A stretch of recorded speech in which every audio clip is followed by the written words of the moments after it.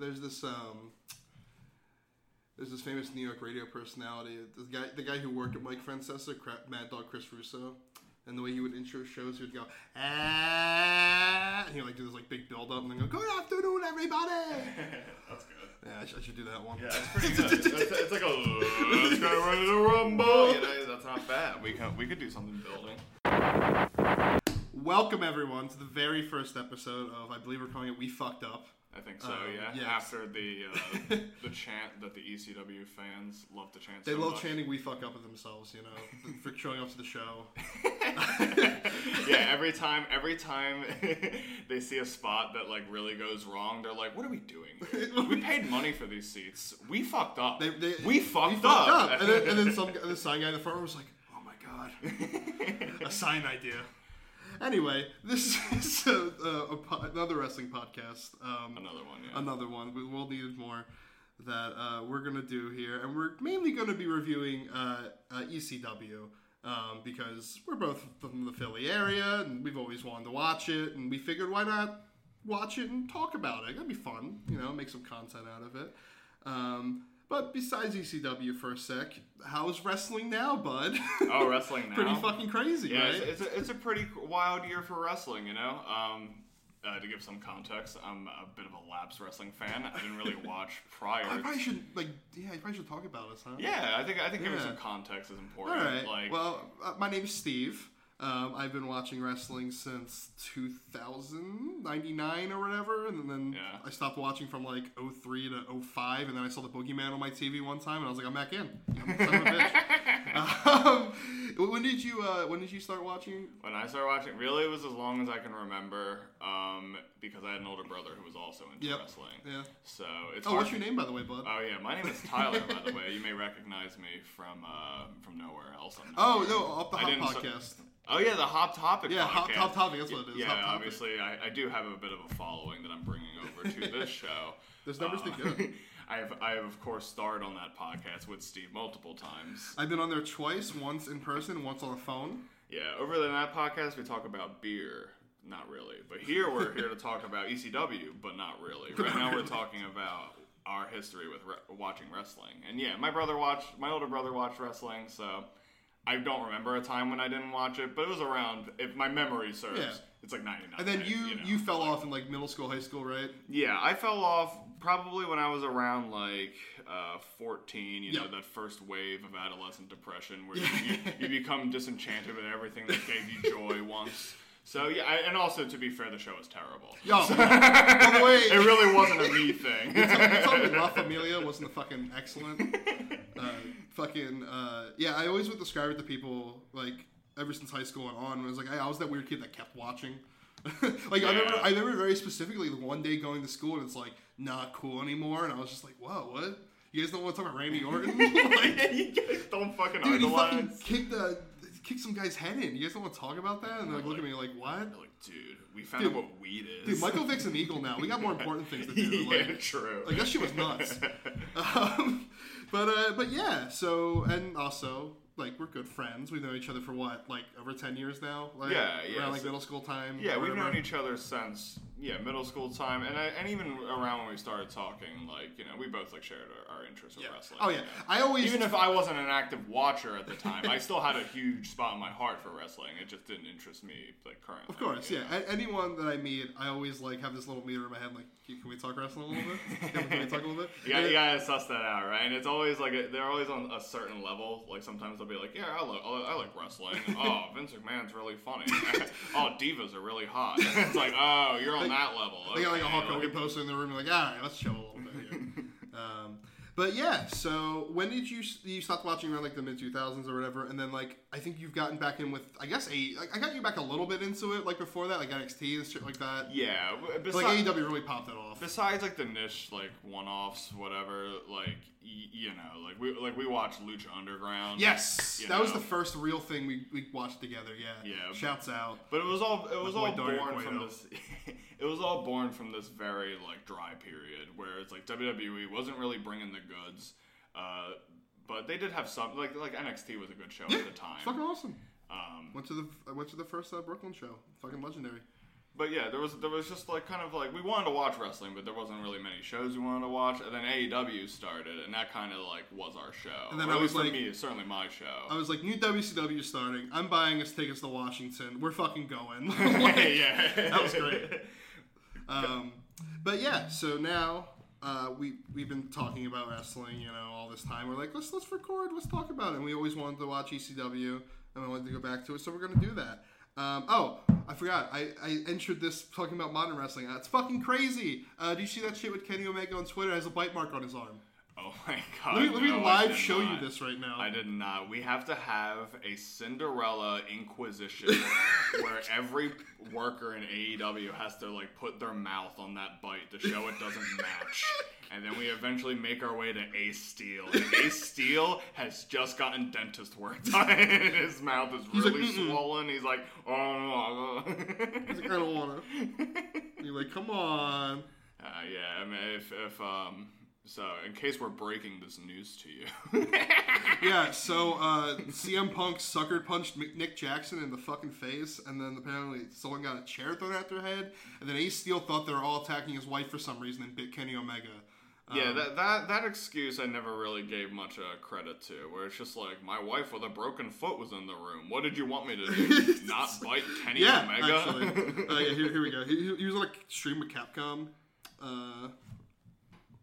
Check that out. You can see it's like a little like a little bite mark browned around his arm there. Oh, I do see that.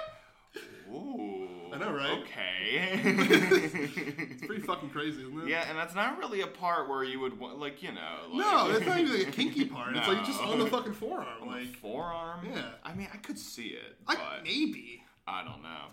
If you're, and also if you are partaking in some lovemaking activity where you're gonna make some bite marks, you're gonna wear some longer sleeves. Yeah, that was my first thought. I was like, why didn't Kenny wear long sleeves? Maybe Kenny. It's an injury. It's a wound. Maybe Kenny was just like, fuck it, I'll let people see.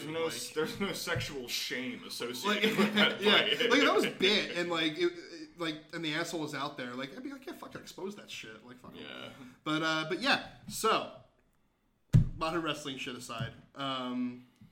We're going back to 1994, the lovely, beautiful time of 1994. Tyler, what were you doing in January of 1994? January 1994, I was glimmering in the pupil of an eye, just waiting to fertilize an egg. I was not born yet. Yeah. To date ourselves a little bit. Yeah, that's why it's going to be fun going back, because, like, it's all agitator shit where people are like, yo, man, it's just so much better back then. It's like, was it? Was it? No, really was it? Was it? Honestly, after watching this episode, it's mixed. It's something. I agree. Some things are actually a lot better. I'm going to tell you right now, spoil a little bit. I am so into this show. You're into it. I am so into this. Yeah, I wrote in my notes, if I was 26 in 1994, I'd be going every fucking weekend. I'd be giving you gas money to get me the fuck over there all the goddamn time. Like, honestly, this yeah, I think that'll be an important point to talk about. I guess we know where you're coming in on it, but like, yeah, did this episode sell us on the pay-per-view that it's talking? You know, sold me the hell. I also want to buy a Holiday Hell T-shirt, but anyway, this is episode 1. It's January 4th, 1994. Before we get there was some ECW before 1994. I just couldn't find the episodes. And I figured, 94 is a good time to start. And I didn't expect to pick this well of a time, but I'll talk about it in my little preamble here. I think before we launch into that, we should make a note on the version of ECW that we're watching. Yes, on Eastern Championship Wrestling. This is NWA, Eastern Championship Wrestling, I should say. This is not Extreme Championship Wrestling, and it is not run by Paul Heyman. And not only that, it is not maybe correct me if I'm wrong here, but this is not the network version now. Is there a network version? So there is a network version. So what we're watching it on, I feel like I could talk about that, right? Like I don't want to like. That's fine. We do not condone illegally streaming anything. I do not condone ripping files and re-editing them to make them better. I do not condone any of that. Daily Motion. Yeah, it's hard, but you know what? Find me at Twitter at maybe I'll send it to you. Anyway, I won't do that. Don't do that. But yeah, so the history of ECW pre-1994. So Tyler, do you know anything about the names Todd Gordon or Joel Goodhart? I do not. Okay. Well, I've written this up, so I'm going to try to read it word for word, but we'll see. Okay. You cannot tell the story about the beginning of ECW and Todd Gordon without mentioning his predecessor, Tri-State Wrestling Alliance, and its owner, Joel Goodhart. Joel Goodhart was a sports talk radio host. I think it was on 94 WIP. I saw one source say that, but I don't know for sure, so I'm just going to say it is. No, that's bad. It was a sports radio show. One source is good. Yeah, one source is fine. In Philadelphia, it was people from out in the Philly area. 94 is like a popular Philly sports radio station. They just talk Eagles and yell. And he had his own wrestling radio show on there.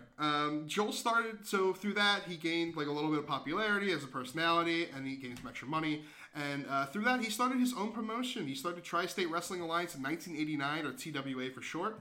For the next 2.5 years, TWA would hold some of the bigger indie shows in the U.S. for the time.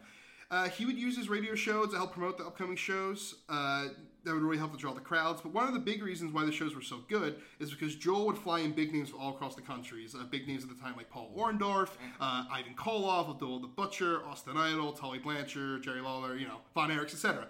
He would get all these big names. However, by doing this, Joel would kind of get in a little trouble money-wise. I was about to say, you said that he had saved up a nice little nest egg to start an indie wrestling show, and I've heard old-timey stories. Sometimes that happens. Sometimes a worker could make so much money that they could start another thing. Sure. But that's a lot of money to be flying over Paul Orndorff and Jerry Law. How's he affording this? At the time. So he had a very high overhead. So he would have, sponsors and stuff to help with the show and business partners and stuff like that. And one of them being a jewelry store owner, Todd Gordon. Todd Gordon, who's been a wrestling fan since he was a kid, always wanted to find a way into the wrestling business and saw TWA as his opportunity. Todd was a fan of the shows. He would go, was really excited, and he's like, yeah, let's do something about this. It was a money mark. Yeah, exactly. yeah.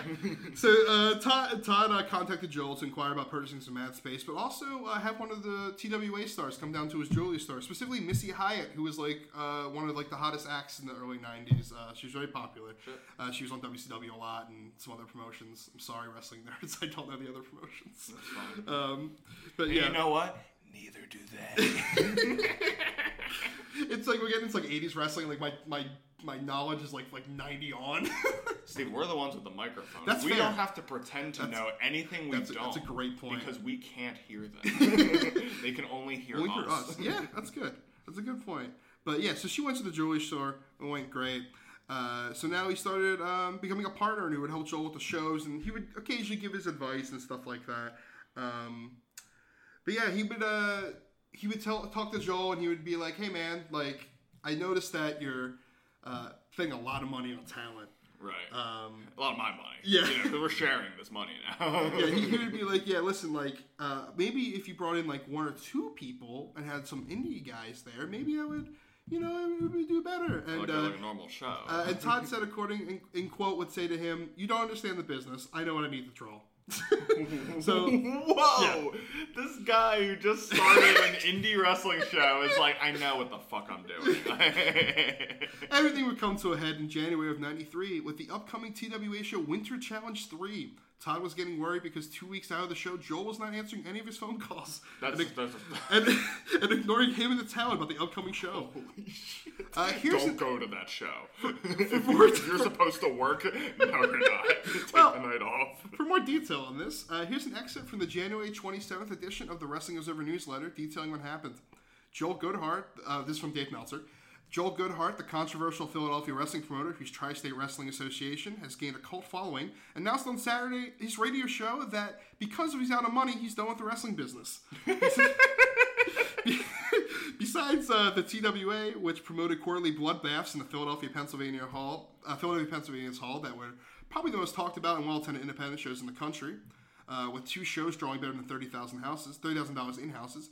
Along with independents in the Delaware Valley that weren't nearly as well attended, that also means the end of Goodhart's radio show on WIP in Philadelphia and his Squared Circle fan club, which had luncheons with many of the top-name wrestlers, and his Ringmasters Wrestling School in Philadelphia.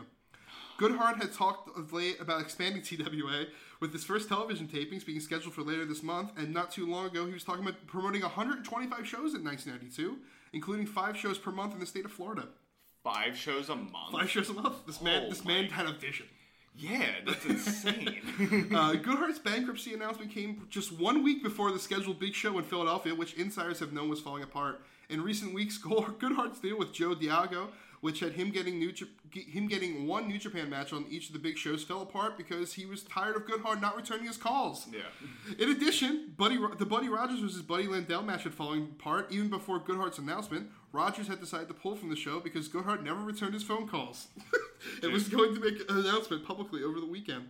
Another headline match, Dan Crawford and Doug Furness versus Steve Williams and Terry Gordon, was also exceedingly doubtful because you got it, none of the four had any of the phone calls returned.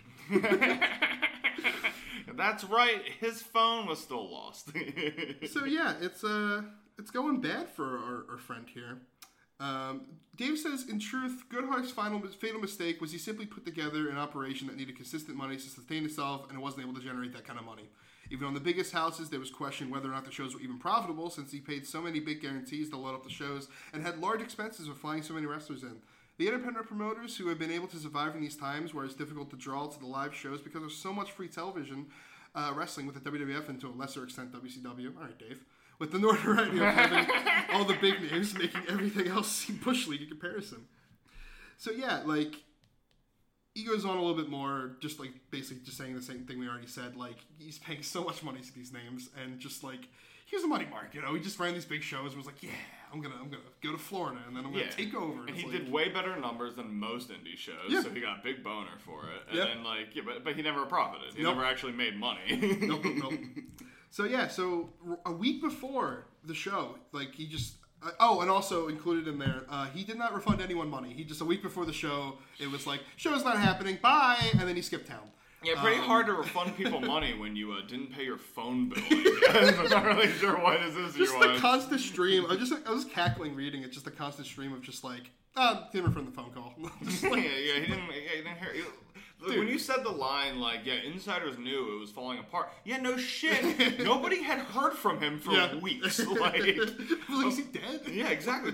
People were wondering, like, how am I going to get in? Like, where do I park? Like, basic details I cannot reach this guy for. Like, yeah, it was a bad time, and it really pissed off a lot of the locals who were really behind the small company. You know, Philly crowd, as we'll get into, are very loyal, and they're very like, we want to get behind a thing. You know? Well, I mean, from their perspective, I mean, like, you have this guy who's throwing on these banger shows at reasonable prices, and you're going to them, and you're having a great time. Yeah. So you're like, shit. And he's doing the luncheons. He's doing all the fan club stuff. He's got a great suite of programs, but it's just not sustaceable. No, so eventually the well ran dry. And then he said, thank you for your money. I'm going somewhere else. Yeah. So thank you so much. I'm broke.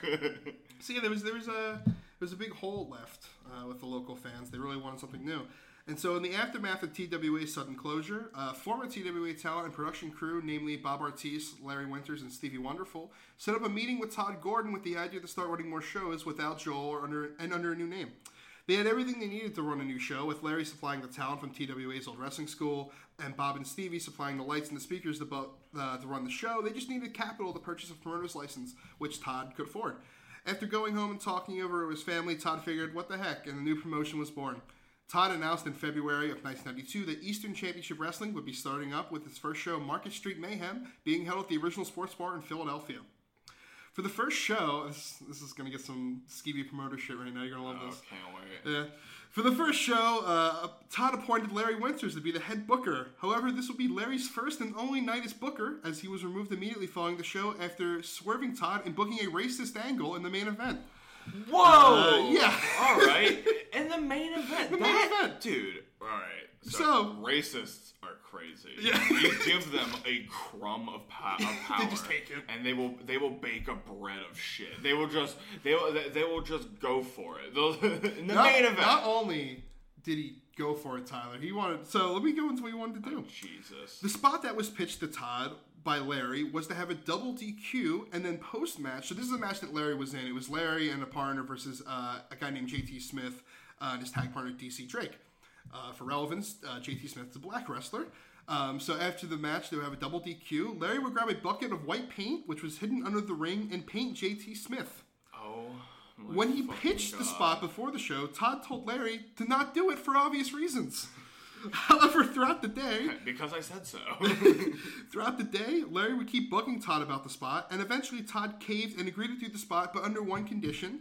that they needed to paint JT Smith tag partner, DC Drake, who was a white guy, with black paint, and then it would, in Todd's words, even it out. That would make it worse. That makes it worse. You made it worse. Well, Todd said it would even it out, so... Yeah, I'm sorry. Whose idea was it to paint them both to make it better? Well, I can't remember if it was specifically just Todd's, but I think the agreement him and Larry came to was that, and Todd said in quote, would even it out, was that they both came to that agreement that you have to paint the white guy black to make it okay to paint the black guy white, which it's all fucked, it's all horrible. Yeah, it's some Huckleberry Finn logic. The company should have died right here. Really, it should have died. And they did it. They did it. And they didn't. But that's what they did, right? Like they painted one white and one black. I'll show you what they did. Oh, okay. They didn't. Oh, so they did something worse. They were like, all right, here's the best thing we can do to make us all happy. And he was like, I'm still not fucking happy. Let's leave with Larry again. Larry assured Todd that they would also hide black paint under the ring for the spot, so Todd agreed with the finish. When the time came for the big spot, however, Todd watched as they painted JT Smith white, but when they went to look for the black paint under the ring, it was nowhere to be found. Dude, the petty fucking racist. I hate you so fucking much. You seriously were like, it's not fair. I shouldn't have to paint a white guy black. That's ridiculous. I shouldn't have to do that. I shouldn't have to. So you didn't. Like, Jesus Christ. Just to make your bad idea. Oh my god, dude. Yeah, fuck Larry Winters. Yeah, fuck him.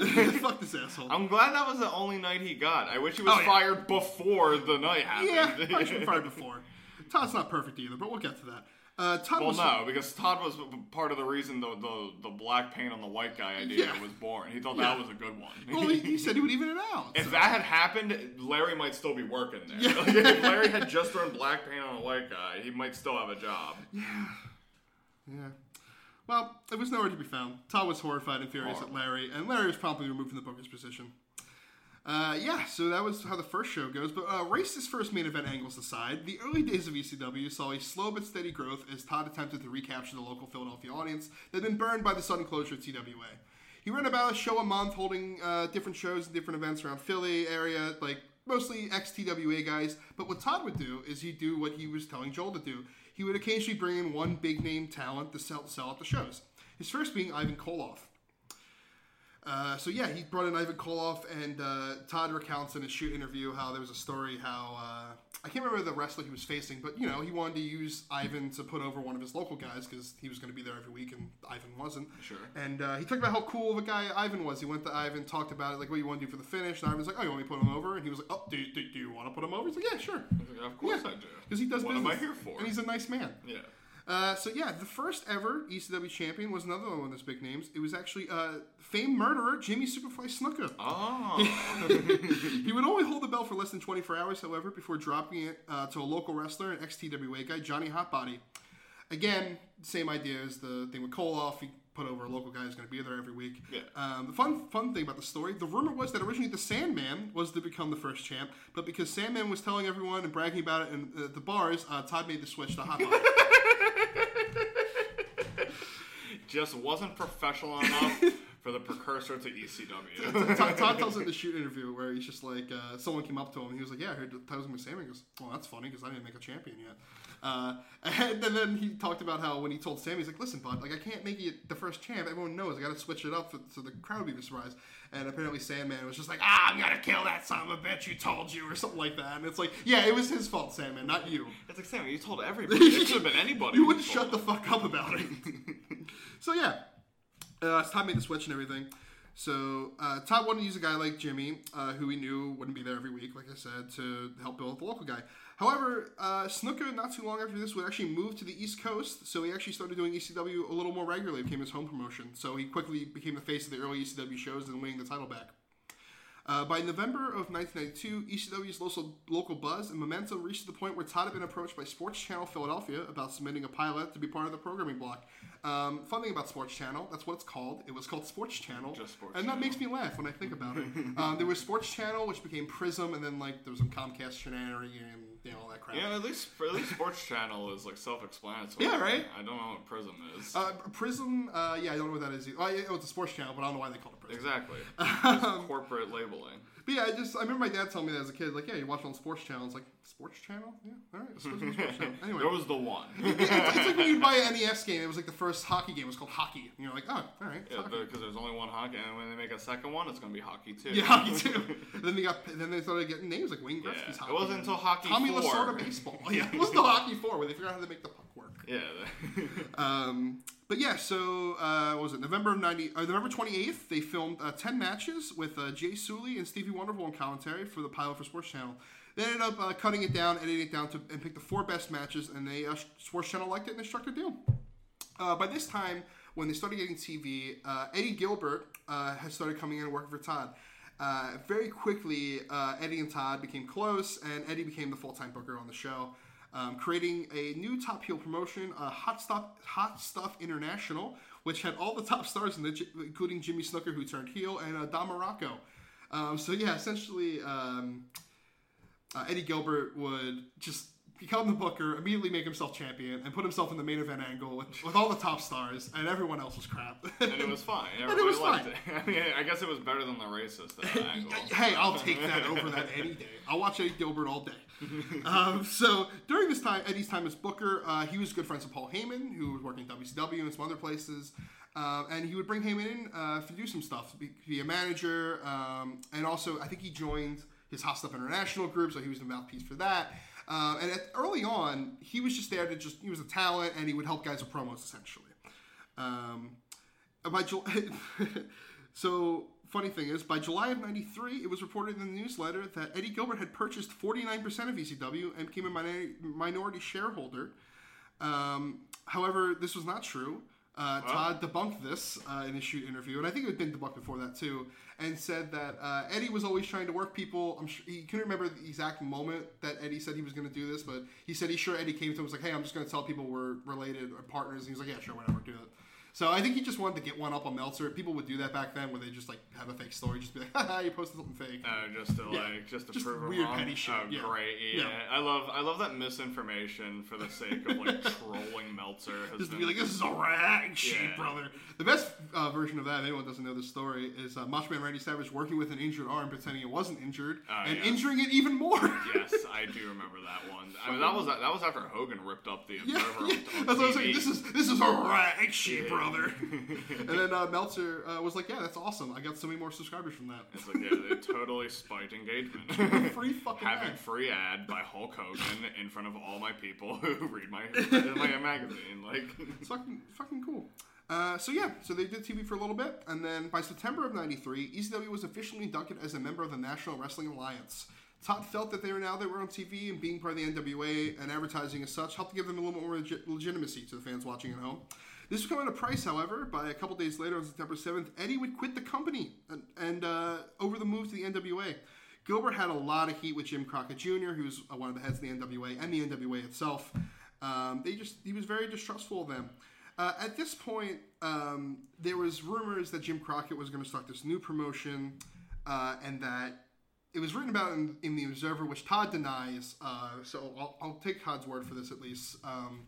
That Jim Crockett was going to start a new promotion in the Northeast, and that Todd was going to run it, and that I think they were going to dissolve ECW and essentially would use the talent from ECW, but have a new name and be under NWA jurisdiction and all that crap. Eddie thought that this was a power play by Todd to get him out of there and F him over. And very quickly after Eddie left, Paul Heyman became the booker, because by this point, Paul and Todd were really, really tight, and they were just like, yeah, it makes complete sense. Todd was actually surprised that Paul was free, because he thought Paul was going to run the East Coast thing. Todd wasn't, at least he claims he wasn't involved in any of that. He thought Paul was going to run it. And Paul, he knew this in hindsight, Paul, I don't think, wanted to do the new thing with NWA. I think Paul really liked ECW, and he that's how he got his way in. So yeah, he quickly became the booker of the show. And then, Eddie would not talk to Todd or Paul until unfortunately he passed away not too long after. I have a quote here from the Observer talking about the whole situation. Just 1 week before the company's biggest show to date, Eastern Championship Wrestling owner Todd Gordon and booker Eddie Gilbert have severed ties. Largely, the split up described by Gordon as amicable is because it appears Gordon is likely to become the Northeastern regional promoter if/when Jim Crockett Jr. starts up a promotion after his no complete cause with WCW expires. So yeah, he talked about it a little bit in the Observer. Like, it was reported as if like that was happening, and like Gilbert at this point, he was already a paranoid guy from being on the road and being a wrestler. Let alone like a little bit of his substance abuse issues didn't help with that. So he was just always on edge and was not happy with the whole thing. Yeah, not a healthy work relationship. Yeah, and unfortunately, like I have written here, like he would pass away about 2 short years later in '95 at the age of 33. Sad. He was really cool, very influential. Todd talked about that his biggest contribution to ECW was just really helping get the show off the ground and laying a good groundwork for Paul Heyman to take over. So, and all this is led up to the episode we're at today. The first episode of '94 and the fallout from Holiday Hell Show on December 26, 1993. As of now, Paul Heyman has just taken over, and we're about to see how he takes this company from a little indie to the number 3 promotion in a couple of years. So now, I'm not sure if this is true. So when Gilbert was running ECW, yes. was ECW also still like this? Like their whole sort of shtick was, we're an indie show and we're not the Fed. We're not that came a little bit later with that came a little bit late. Like there was some attitude there of like I'm sure there was some feelings in the audience of like, because Todd talks about a little bit in his interview how he was sick of the WWF and a lot of those fans were because they were doing like Doink the Clown and making Ultimate Warrior throw up on TV and shit like that with Papa Shango. Yeah.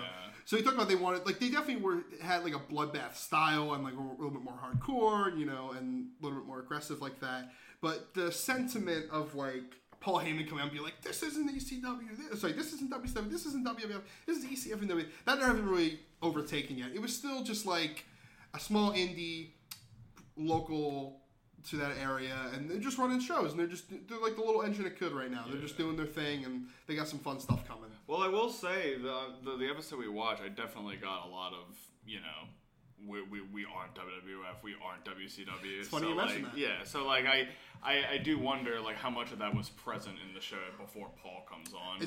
I am also curious with that. If I can find episodes of '93, I will definitely go back and let you know, and I'll send it to you if you want to look at it yourself.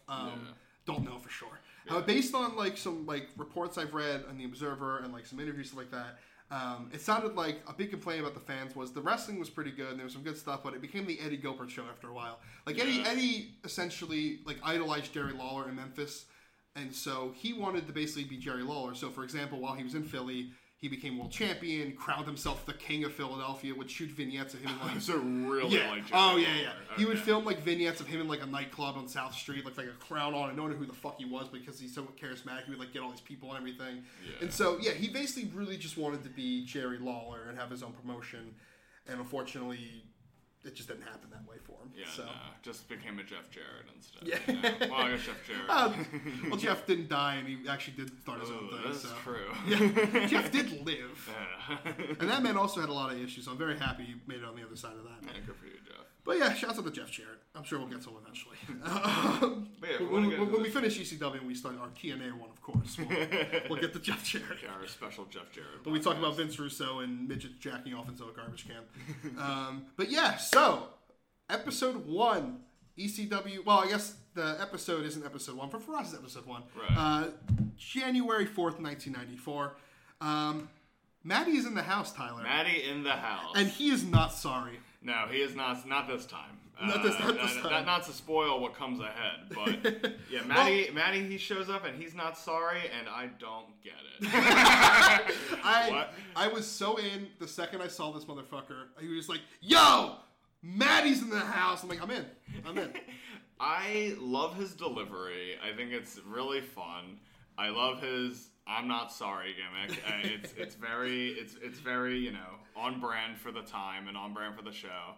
I don't understand the name though. Maddie in the House. Maddie in the House. It's so much like a Disney Channel original. It does have a little bit of a Disney Channel show, but I think that's partially because we just have the hindsight of growing up on that, and this was still '94. Yeah, perhaps, but like I don't know. I was a kid, like in the late '90s and that's the fair. early 2000s. Wasn't too far off. Yeah, that's what I mean. Like I'm just saying that like. It's a little juvenile. It's a little the old character's a little juvenile. Yeah, yeah. Like I want to read off this because I think it's important because we'll have a nice bookend at the end of the show about this. This is what he said. Maddie's in the house. Now this ain't no Howard Stern $40 pay-per-view ripoff. And if you don't like the program you've been watching, well then I'm sorry. Yeah, I'm sorry. I'm sorry. I'm not sorry. That's how we start the show. I'm sorry.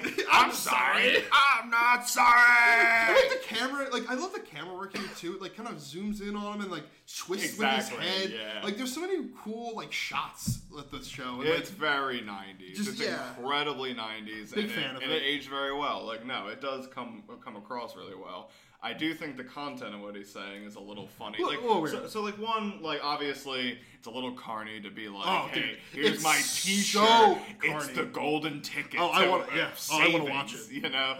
But also, I would advise against when you're promoting your product that you want people to sell. Don't call it not a ripoff. Don't say the words definitely not a ripoff because that makes people think. Is it? Well, when people tune in and see that guy going, I'm not sorry, part of me thinks, you're trying to sell me some shit here right now. So, you should let us know it's not a ripoff. Which may be the wrong guy to sell your shit then, That's fair. We have a few guys selling shit throughout this show, and and Matty, he's not the worst, but he's not the best. He is not the best salesperson on this show. All right. Not by a stretch. Well, we'll get to the better salesperson. So, yeah, he does this whole thing, plugs the upcoming show. Talks about you get half off the next show if you bring in your Holiday Hell T-shirt. That's right. You don't even have to have the T-shirt. You could just have the ticket stub. You could have the ticket stub. You could have the receipt. Yeah. As long as you prove that shirt's in the mail, you have half off. As long as Matthew sees some sort of proof of purchase, you're getting in. So we get the opening here. Uses a song called "I Stand Alone" by Jackal. Yeah, and it's a banger too. It's a banger fucking song. They use it for the intro and the outro, and it works nice. So I want to read off my notes here because I think it really encapsulates how I felt watching the intro. So I did the opening is just Sabu clips from SMW. It's just Sabu flipping for about a minute. Yeah. I was just talking about I really thought it fucking ruled. The 3D graphic popping up and saying Easter Championship Wrestling over and over again was really funny. Yeah. If I could step in second. Please. Yeah, you mentioned how they show Sabu flipping over and over again. The first thing they show is Sabu doing a moonsault onto a table with no one on it. The greatest gimmick of all time. And the table doesn't break. The greatest gimmick of all time. Fucking goated. And we'll get into this more as we talk more about Sabu. Yeah, we will. Which is important to the show. It's the Sabu show. Yeah, it is. But as somebody who's coming into this, and I know who Sabu is, I already know. I'm trying to also think like somebody who does not know who Sabu is. And I feel like if you do not know who Sabu is, this show did not do a great job at selling him for you, man. He did not. I understand his whole gimmick is he's a crazy. I get that, but they did not play that up enough on this episode. That's fair. That's fair. I thought in the we'll get to it in the montages and like that. But yeah, some of the highlights of the intro: Kevin Sullivan's Hog, Jason, the sexiest man alive. I love him. He's my favorite man ever. Shane Douglas in there, some random legends in there. At one point, I wrote, "This is going on for way too long." They're playing the whole song. Once they got to the guitar solo, I was like, "All right, guys, come on." Can I please talk? Please. Because this intro is so interesting to me because it was very interestingly edited in a way that was engaging, in a way that I don't really see a lot anymore. It had a lot of corny, take a clip that plays to the song. And I really like those. Yes. I really like the Friends intro when Chandler goes, ba ba ba ba ba. It's great. And they had a couple great moments like that. They had a moment where, I don't know who it was, he kind of looked like Maddie in the house. But it's just this long hair. Yeah, it was Maddie in the house rocking to the song. But at one point he goes, and it plays along to the song. I thought that was great. Maddie demanded that to be in there. Yeah, of course. I felt like maybe the intro should have ended a few seconds after that. Yes. Because it definitely reaches the peak. Yeah. And then just fucking... That's when it lost my interest. Yeah, but I was like, oh god, it's still going. Honestly, if the whole intro just would have been Sabu clips and then Maddie going, I would be like, yeah, cool. Yeah. But by the time the guitar solo shows up, I'm getting tired. I'm like, all right, let's wrap this up here. So, it ends, thankfully. I wrote down love the dorkly. Don't know what that means. The dorkly. Don't know what that means. I think I was trying to type out I love how dorky Joey Styles is, but I just wrote love the dorkly. Don't know what that means. Dorkly. Oh, dorkly. Dorkly. I think that's a webcomic site. Oh, maybe. Oh, shit. Yeah, maybe it is. Well, this is not not promoting Dorkly. No. But yeah, we got the Joey Styles live from the ECW Control Center. That's totally not Paul Heyman's mom's basement. Correct. Joey, I really like this. Obviously, we picked a really funny time to start because we basically got like a clip show. We basically got like a recap of the year episode, which I think is really funny to be a first episode to start on. Yeah. But it helped because I really like this whole idea of like Joey sitting down, having a TV monitor next to him, matches playing, and him going over like, hey, here are the main players. Here's what the story is, what's going on. And we get 2 different montages throughout the show of the 2 main players, which for the match they're promoting upcoming on the Friday, Terry Funk and Shane Douglas, which I really enjoyed. Just to be clear what we're talking about here, this show wasn't like your typical Raw or whatever, where there's just, live angles and promos being held. This was, it was Joey Styles sitting in front of a camera, giving context to a bunch of clips that served as a build for a pay-per-view coming up. Yes, on Friday. They're really pushing this upcoming show on the Friday. I can't remember. I don't think they have like a special name for it. I think it's just like the upcoming show. Yeah, I didn't catch that either. It might be in my notes somewhere. A ding against them. I haven't gotten there yet. It didn't come through on us. Oh, I was paying attention. I'm sorry. I wrote it in all caps. Super Summer Sizzler. Super Summer Sizzler. Yeah, they needed to say that name a little more. And if they don't like saying the name, they should change it. I'm sorry. Super Summer Sizzler was an event that already happened that Terry Funk was in. I still don't know the name of this upcoming show. Me neither. But yeah. Me neither. But when Joey Styles came on, he makes it work. I think. Dude, I think Joey Styles is the reason why this format works. I don't know how I'll feel about him going forward. Maybe later. So far, I think he's a gem. Big fan. Yep. I think he is. 100%. He makes this work. Like, yep. Otherwise, it's just kind of an unintelligible clip show. Yep. He makes it into a build. 100%. He really is the thing that makes him really great is that he's a foil to the rest of the show. 100%. He serves as like the kind of professionalism and structure yep. that all of the other workers can rebel against. All the other wrestlers can be like, you're the the buttoned up proper guy, and I'm crazy. It helps build the kayfabe up of like, this is a legitimate organization, and they have people working here who want it to be treated like a serious sport, but then there's the crazy people. Right. You got Matty doing his crazy promoting, and then later on we'll have Paul Heyman cutting a promo on him and shit like that, and Jason. Yeah. And it's so important to have that air of professionalism, even though you are a company that's all about the debauchery. Because exactly that, like the debauchery doesn't mean anything if there's no like status quo to rebel against. Joey Styles makes a great nerd. Great nerd and great promoter. I really liked how he hyped up this upcoming Funk versus Shane Douglas match. I love the way he just says like youth. It's experience versus youth, speed versus savvy. Like I like these little lines and stuff like that. Mm-hmm. And so we get to a Terry Funk montage. It shows a lot of different stuff that happens. The first thing being like him getting interviewed in the first episode of ECW. It cuts to stuff like I wrote down Terry Funk doing a story about being old in 1993 is hilarious. I was just about to bring that up. Or rather, it was one of the first things I want to bring up about this whole thing.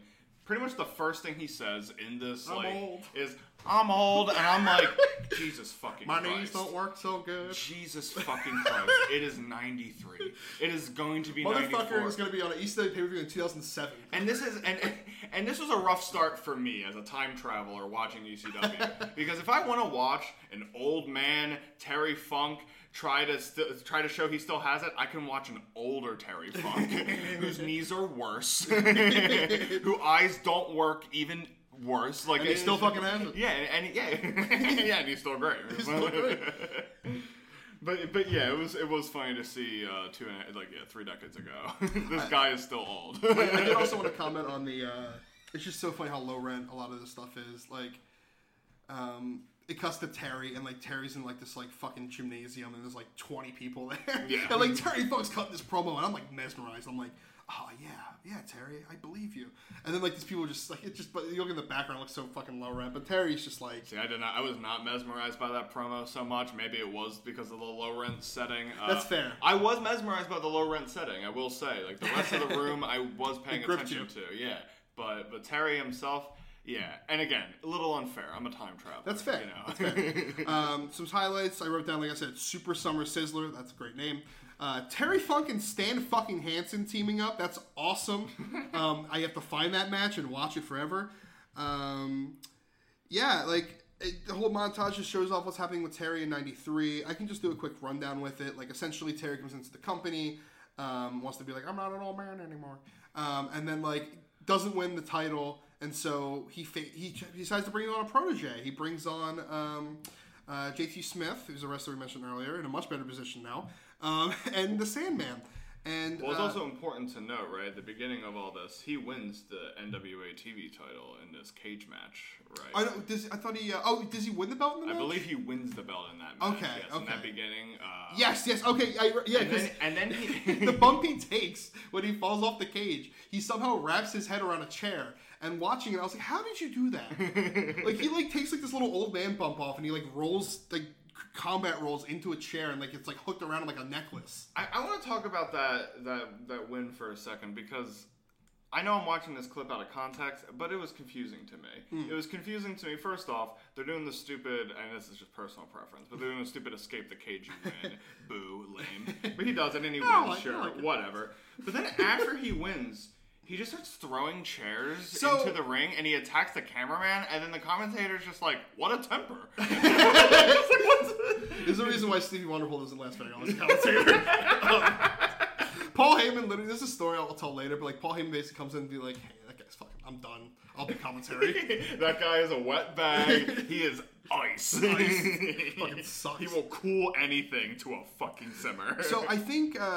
and I don't think the show did a good job telling this story. I got most of the context I'm about to give you through like interviews and reading stuff. Is the story they were trying to tell? I think was Terry. The bell was making him go crazy, and so like just trying to stay on top and staying the champion was making him nuts. And then when he loses it, that's why he turns on like he does the whole route of like he kind of fakes you out where he's like, oh, I'll just be the happy old man. I'll take on a protege. My good years are behind me, you know. And then he turns on him and he's like, no, oh, god damn it, I'm still got this. And the whole time he's feuding with this point is the Dangerous Alliance, which is left over from Hot Stuff's group, which is a group that Paul Heyman had at WCW. This is like the ECW chapter of it, which has him, Sabu, 911,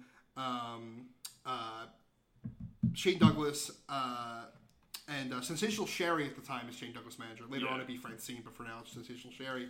And essentially, during this we'll find out that Paul actually gifts Sherry as like a manager to Shane, and they become like an evil group together. And they're basically feuding. So it eventually leads to... I kind of lose my spot here a little bit. It eventually leads to we can back this up a little bit. Yeah. So the thing that you said in the beginning that interested me was that Terry Funk's title reign was making him go crazy. Yes. That mechanism I don't think was very well communicated in this episode. It was not. But no. I did get the story that I got, and it's close to the actual story they're telling. It sounds like, but it's a little broader strokey. The story that I got was Terry Funk did that promo where he's like, and I thought it was kind of a bad promo. Is this the one with the belt or the one from the first one? This was the one for the TV, with the TV with title. So I had a note about it being like Terry Funk holding one of the ugliest looking belts I've ever seen, and he makes me believe it's so important to him. See, what I believed was it wasn't important to him. See, what I believed was what I got from that promo was it was a good heel promo. I thought. Yeah. And it was a very good heel promo because he was like, this belt, it means just as much to me as the WWF or WCW, which is really just a flowery way of saying this belt isn't as important as those belts. But I am just as important like as WCW and WWF. Like I am bringing that prestige to this belt. That's great. Yeah, exactly. And the way I read, and the other thing he said in his promo was that he was an old man and this is the right way for him to end his career, or a right way for him to. Yes, he was super on the whole going out. Like it was the word he used, I believe, was dignified or dignity. And the way I read that is like me, believing he's a heel, which I also have a little context. Like he is a heel in this story. Yes, but which is weird because like everyone seems to be a heel in this story. Yeah, that's another thing. I guess we'll talk. That's why I got a little messy there. We'll talk about that later because I also find that to be an issue. What was I I saying? think I have an explanation for that, but yeah, we'll get to that. Well, what was I saying though? I was saying Talking about Terry like wanting to go out with dignifying. Oh yeah, I took that as entitlement though. Like he's like, I deserve to be to be this champion because I'm a veteran. I've been around, and the whole tenet of ECW is that like no, the new is king now. Yeah. You know, the young are taking over. Yeah. Like and not just the young, but the counter. You know, like the whole like opposite of the status quo. For sure. So him bringing that in onto an ECW show and saying like all that, like it felt like a really good beginning to a heel run for me. I didn't get that like he was supposed to like because the problem I have with that story is that like what does ECW care about like a mentor figure? They don't want a mentor. Like they're not interested in a veteran telling you what you should do. Like that's not really like that seems antithetical to the show. Well, it seems like they did it for 1 week at least. So Terry just kind of teased like, "Oh, I'll help JT out," and then just fucking maybe a booking editing note. You can cut the fat because I don't think the audience would be bought in to this mentor figure. I don't think the audience would be bought into like, oh my god, this veteran who he worked at WCW and now he's here. Wow, he can really show us a thing or two. Like no, I mean like I think they could immediately be on board with him being like an asshole who thinks he like knows better than everybody. And he quickly did. Yeah, and he quickly did. Fucking highlight of one of these is I knew this already, but it's crazy to watch. Did you know that the Sandman was originally just a surfer? No, that's his gimmick. No, is that why? That's why he's wearing the weird jumpsuits. And that's why Jason said what he said? Yes. Yeah, okay. I did not know what that and that's line why meant. Paul Heyman had a really weird line that I'll get to later, but yes. Yeah, okay. Yeah, he's a surfer. He's the Sandman. Oh my god, yes. That's why he's the beach. Yes! It's like, can you surfboard? Yeah, dude! Like, just like fucking Steve-O with 20 packs of cigarettes. Like... He yells cowabunga before crunching a beer against his head until he bleeds. The most unbelievable, like, it has to be a Jersey Shore surfer, because it's the most unbelievable California surfer I've ever fucking watched. Like, he has that promo later, he's like, yeah, bro. Yeah, bro. I've heard that so many times in my life. No. At one point, Joey yells, I'm confused, and I wrote, me too, Joey. I don't even know what that's reference to, but I was... Joey was just confused at one point in this show. So yeah, let me see. We get to Terry turns on his protege. Then they show highlights of Terry losing his belt to Sabu in that match, which I really wish we would have just gotten the whole match. I kind of get why, because they want to sell the tape or whatever, but like just watching the highlights of the match, like the beginning, they showed like the first about like 3.5, 4 minutes of the match. And it was just like old school heel face stuff with like Terry running away. And I was just like so in. And I was like, fuck yeah, I'm ready for like a 20-minute classic right now. And then it cut and then they did more stuff. And it's like, I got to see the highlights or whatever. But, you know, I want to see the match, you know? Yeah. So yeah, what was the other thing? They had do that. And then eventually, where is it? They have the... Yes. So Sabu... ends up getting screwed out of this match. The lights go out. They do this weird thing where like the lights go out and then the lights come back on and Shane Douglas is there and then the lights go out again and the lights come back hang on. on. Let's try to like paint the scene here. So like okay, so we have this this for the first match, right, where Terry Funk wins, he becomes the NWA champion. And it's great or whatever. Yeah. And then we see a couple clips of him like becoming heelish, like he does some like dirty stuff, going crazy. He has one where he chokes Joey. And I'm like, please let go of Joey. Yeah, yeah, exactly. He's attacked. Gets really red. He screws over, or he works with the franchise Shane Douglas in at least Cut one. The fucking which is not a great gimmick in my opinion, but you know, I'm very curious. Yeah, he's just a guy. But I also don't think I like the franchise Shane Douglas, but we'll get to that because I know that's kind of a controversial like. Either like him or you don't kind of guy. Yeah, but after like well establishing himself as a heel, yeah, he has this match with Sabu for the NWA Championship, and yeah, this is the match that the show only showed the ending of, right? It was just like there was just like this terrible. Well, I think there was 2 matches they showed. I think they showed the one where Terry loses the belt. And then one where he gains it back from Sabu. Because this is the one where Sabu beats him for the belt. And then later on they show... Well, the one where he beats him for the belt, that's the one where they only showed the end, right? That's the one where isn't that the one where it cuts to black? Yes. Sorry, I got ahead of myself saying that. Yeah, the one we're at right now is Sabu just beating him for the belt. Yeah. So what I wanted to talk about was They do the shitty like roll up pin. They exchange a little bit, and that's like the fucking finish. And honestly, it looks like shit. But like Sabu wins. That's the match where where Terry Funk is like up in the rafters and he's like the trash can. Yeah, can we talk about that? Because that's important. That was horrible. That was awful. Yeah, he was just having a senior moment, He was just like kind of like throwing shit and it was bizarre. And also the show didn't know what to do. The camera had to like zoom back out, get up there. The poor guy running the spotlight kept missing him. That's what I wanted to say. There was a guy with a spotlight on Terry Funk. Terry Funk is doing something. It's not clear to the audience what he's doing. I think he's trying to sell that he's crazy. And then he's just going. See, this is important context to have then, because and this would make sense for the ECW crowd because I'm like a senile old man. Yeah. That would play well for that whole audience. But for me, without that context, I'm watching him just like pick up this trash can or giant coffee thermos or nuclear warhead. I don't know what this giant metal object is. I think it's just a trash can that he's so enamored with, but he's trying to like throw it over the railing or something. There's one of those like cameras.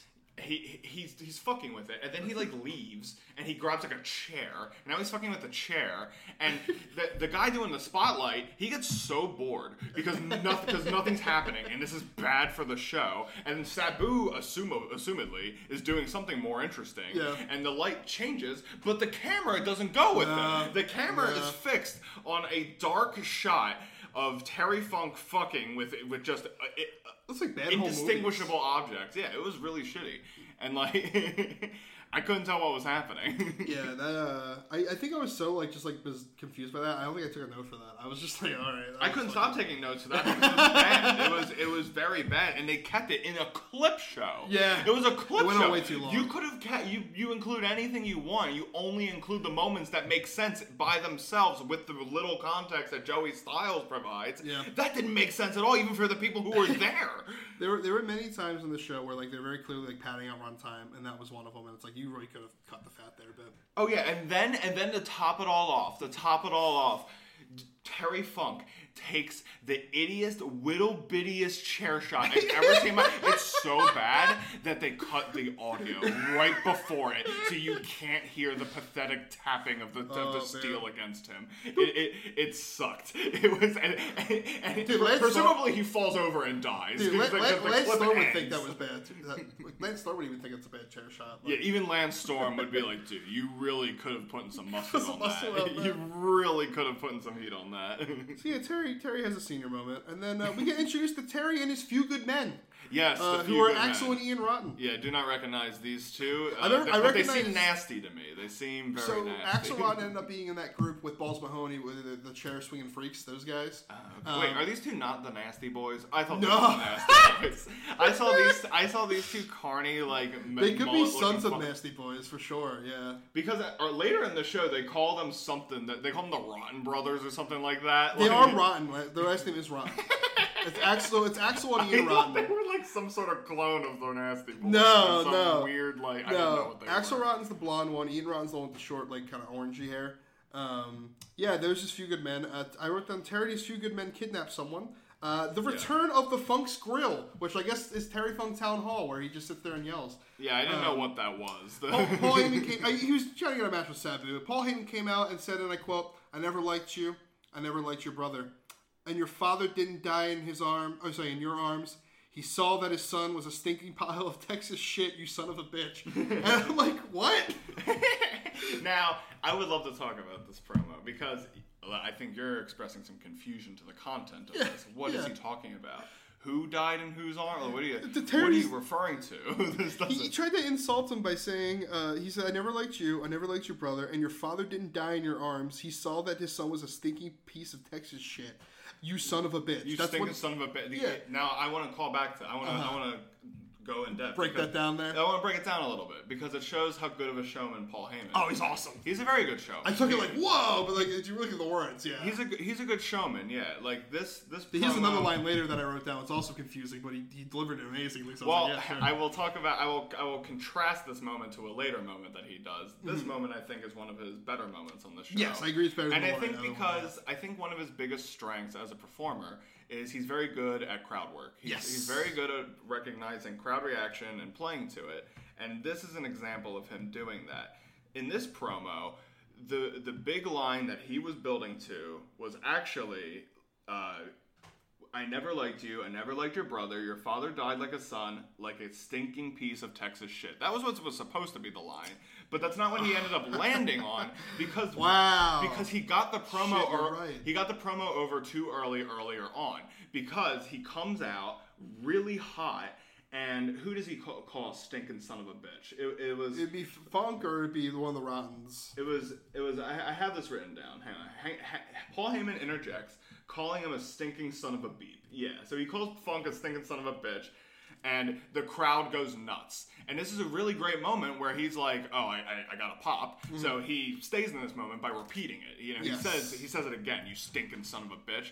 And then later in the promo, when he gets to this moment at the end of it, where he's like, "Your father is a stinking piece of Texas shit," because he already got that pop earlier, he calls back to that moment. He, instead of ending on stage, he kind of puts a hat on a hat by putting another insult right after an insult he just said. But it works because it reminds the crowd of the moment that just happened where we all cheered, you know? Yeah, like it, for sure. I really was impressed by this as kind of like thinking quick on his feet, you know? I really do think that line, "Your father died like a son, like a stinking piece of Texas shit," would have been kind of flat if he didn't, you know, tie it together. I think I just must have like misquoted him and misheard it, because like for me it was confusing because it doesn't sound like, it sounds like ramblings. Like I wrote, "I never liked you, I never liked your brother, and your father didn't die in your arms. He saw that his son was a stinking piece of Texas shit." I missed the son stinking part. Like I didn't get the son part. Oh, I want to be clear. Oh yeah, I want to be clear. Maybe I took down the content a little poorly. Maybe because we seem to have a disagreement on what was said. That's why I was mostly confused by. You're 100% right in the whole like his showmanship and bringing back the son of a bitch thing. That's great. I was just that line makes way more sense than what he said in my context. Well, I was just like, I didn't look up. Like I said, I wanted to keep myself fresh. I didn't want to be the guy that had the research with me. But based on this line, what I thought he was saying was that his brother was also dead.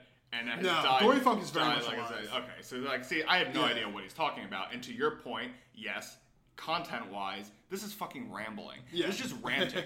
This is so like. That's how The Rock got over. I can't. Yeah, well, yeah. I mean, really, and like it works. Like I'm not even saying it's a bad thing, because what I'm trying to comment on is the crowd reaction.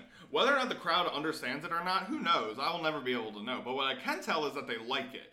They really liked when he called him a stinking son of a bitch, Definitely. And he stuck to it. And that's what it's all about. You know, you have a rant. You know, whether or not your message gets across, you know, well, that's up to the show. But what's important is that you get a hot reaction. You know, as a performer, your job is to get the crowd hot. You know. Yeah, and then so Heyman says this line, and then it hard cuts to Joey Styles, and he just completely buries George Foreman. He's just like, "Oh, Terry Funk wrestling at this age, better than." It says some line about George Foreman stuff. That was completely lost. Yeah. Completely lost on me. What happened with George Foreman recently? I think at the time it was when he was making those comebacks, and I remember he won the heavyweight title at like age 50 or something like that. But I think at this point he probably lost it or something. It's going to be one of those things we're going to come across a lot in the show. Maybe I'll do a little more research on it. Where like they're just going to have pop culture references like that. We're gonna exactly, and we're going to be like, what the fuck? Like, George Foreman, the grill guy. What did he do? After that, they show a nice little segment showing off the Variety Club, which is a charity for disabled kids. Todd was actually one of the chairhead at the Philadelphia chapter. So they immediately became a sponsor for them, and they did free shows for kids and all that stuff. So nice little thing. Call the hotlines. Get all the hot news on the hotlines. We got a lot of phone numbers that we can call. You don't need the fucking Observer, motherfucker. You need to call this number so that Matt the Mac can be like, "Yo, I heard Sabu went over," and it's gonna be and you spend $100. Sabu's going over tonight. I heard he might wear the green trunks. So you get all the hot news. Back to Maddie in the house. Joey does a amazing impression of Maddie in the house. I thought he did a great job with it. Oh, I'm sorry. I'm sorry. Go ahead. You know, before we get into this, you know, maybe this is just we'll figure out format for the show as we go. But like, this is the first commercial break for me. This is a point of reflection for me. I just wanted to say that, like, here, what do I have here? the way the characters to me are presented, Sabu right now is a gigantic victim. You know, he seems to just be on the receiving end of Terry Funk's cruelty over and over again. Terry is put over as a threat for me. He does cheat. He is kind of a pissy rule breaker, but he does win too. He wins very legitimately in the center of the ring. Exactly, he's got the spinning toe hold. He's got the and we also know we know a little more context. We know Terry has blood with Sabu beyond this title feud that's coming up this Friday. You know, we have a prior conflict that we're calling on, and we know he has history with Shane Douglas as well. Yes, you know. So, which is what the match is actually about. To be clear, the match that we're really trying to sell for this upcoming Friday is Shane Douglas, the franchise, versus the champion Terry Funk, the champion, the old man. And then to the commercials, they get to that. They get to the big, probably the most wrestling we'll get on the show, which is. I'm sorry. I don't know. It's okay. To interrupt again. I just wanted to say how effective the build was so far. Oh sure, yeah. I really do feel because this initial series of clips, it showed the Terry Funk promo that was talking about how he deserves his belt at this point in his career and how this is the company he chooses to work in. And it also showed just all the chicanery that he was pulling off with other people in the company and shit. And it shows him losing the belt with Sabu. I think it just did a very good job at giving a lot of context without necessarily spoon feeding it. It was very much I don't know, here's what happened, and it's kind of up to you to understand what was going on. Now to that point, I felt like it failed a little bit because, according to you, there are certain aspects of the story that just did not make it into this build. It didn't, at least for me. I got a lot of my context through, and maybe you got it and I didn't. I don't know. I got a context through just Todd reminiscing about the story and reading the Observer. Because Dave flat out calls it, Terry's playing a crazy old man character, something like that. Yeah, I guess what I'm trying to say then is that just I don't know the video the clip show part of it did really well. I actually think the compilation, the sum of its parts was greater than the sum of its parts is what I'm trying to say. The individual moments in the clips I felt were often lackluster. Mm-hmm. Some of them, the finish to the fucking, when Funk dropped the belt to Sabu, I thought was lame as shit. Yeah. I thought it didn't really work well. But I thought that moment was kind of it was kind of waved over because it wasn't really important. We were trying to. Try to get to where we're getting. We're paying attention to the greater context. And they showed the better match of the two later on. Yeah, true. And they did a good job picking and choosing what they wanted to show as well. I was really impressed by this first segment though. It didn't convince me to go to the show, but I probably would have kept watching after the commercial break. Definitely. But yeah. Would have bought a t-shirt. But then we cut back and. Joey does a great impression of Matt. I thought he did a great job. Oh yeah, he's I'm sorry. I'm sorry. Now he's got me doing it. He's so good. Yeah. Where did they find this little dweeb? They just plucked him out. And he was immediately so good at this. Yeah. Do we know his background and? So funny thing you mentioned that. The shoot interview that I've been watching with Todd Gordon, it will not buffer past a 2 hour and 30-minute mark. Thankfully, the part I saw got us to where we're at now. But the stuff where he talks about Joey and where he got Joey, I can't watch. And I contacted the support for High Spots and be like, hey, what's up? And they haven't gotten back to me. So, yeah. You hear that, High Spots? Your archive sucks. So I might just go out of my way and just buy the fucking thing directly from Kayfabe Commentaries or something. I don't know. But yeah, we'll get to Joey eventually. But yeah, I don't know. He's a star. He makes this show into something cohesive. I imagine you had to have some sort of broadcasting experience before that. If not, he's just a prodigy or something. 100%. And so good. You mock God. Also, okay. So first, I just want to talk about the Joey Styles bit a little bit more.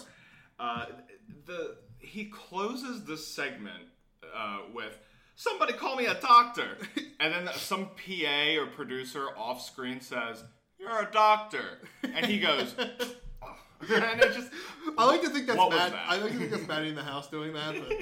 But what was that? Comedy. It's a variety show. But the editing was actually pretty good. It edited pretty smoothly into the crowd noises. Yeah. I think the moment would have worked better if they edited it into the crowd booing. I think if we edited it into the crowd booing a shitty heel, then it would have really got me. Then it would have been like, that sold that moment. That joke worked. It definitely would have sold it more. So speaking of the edit, so we go to the most wrestling on the show tonight. It shows the title match between Sabu and Terry Funk, the second one. I was so enamored by it. I was so fucking in. I was just very disappointed. It kept being clips. I was like, just give us the match. Just give me the match. Which I guess is part of the whole thing. It's like, why don't you want to buy it? That's the thing. Because they do advertise later on. It's like, here's our VHS tapes. You can buy the old shows. You can buy the old clips. So I thought, personally, Sabu's presentation was fucking incredible.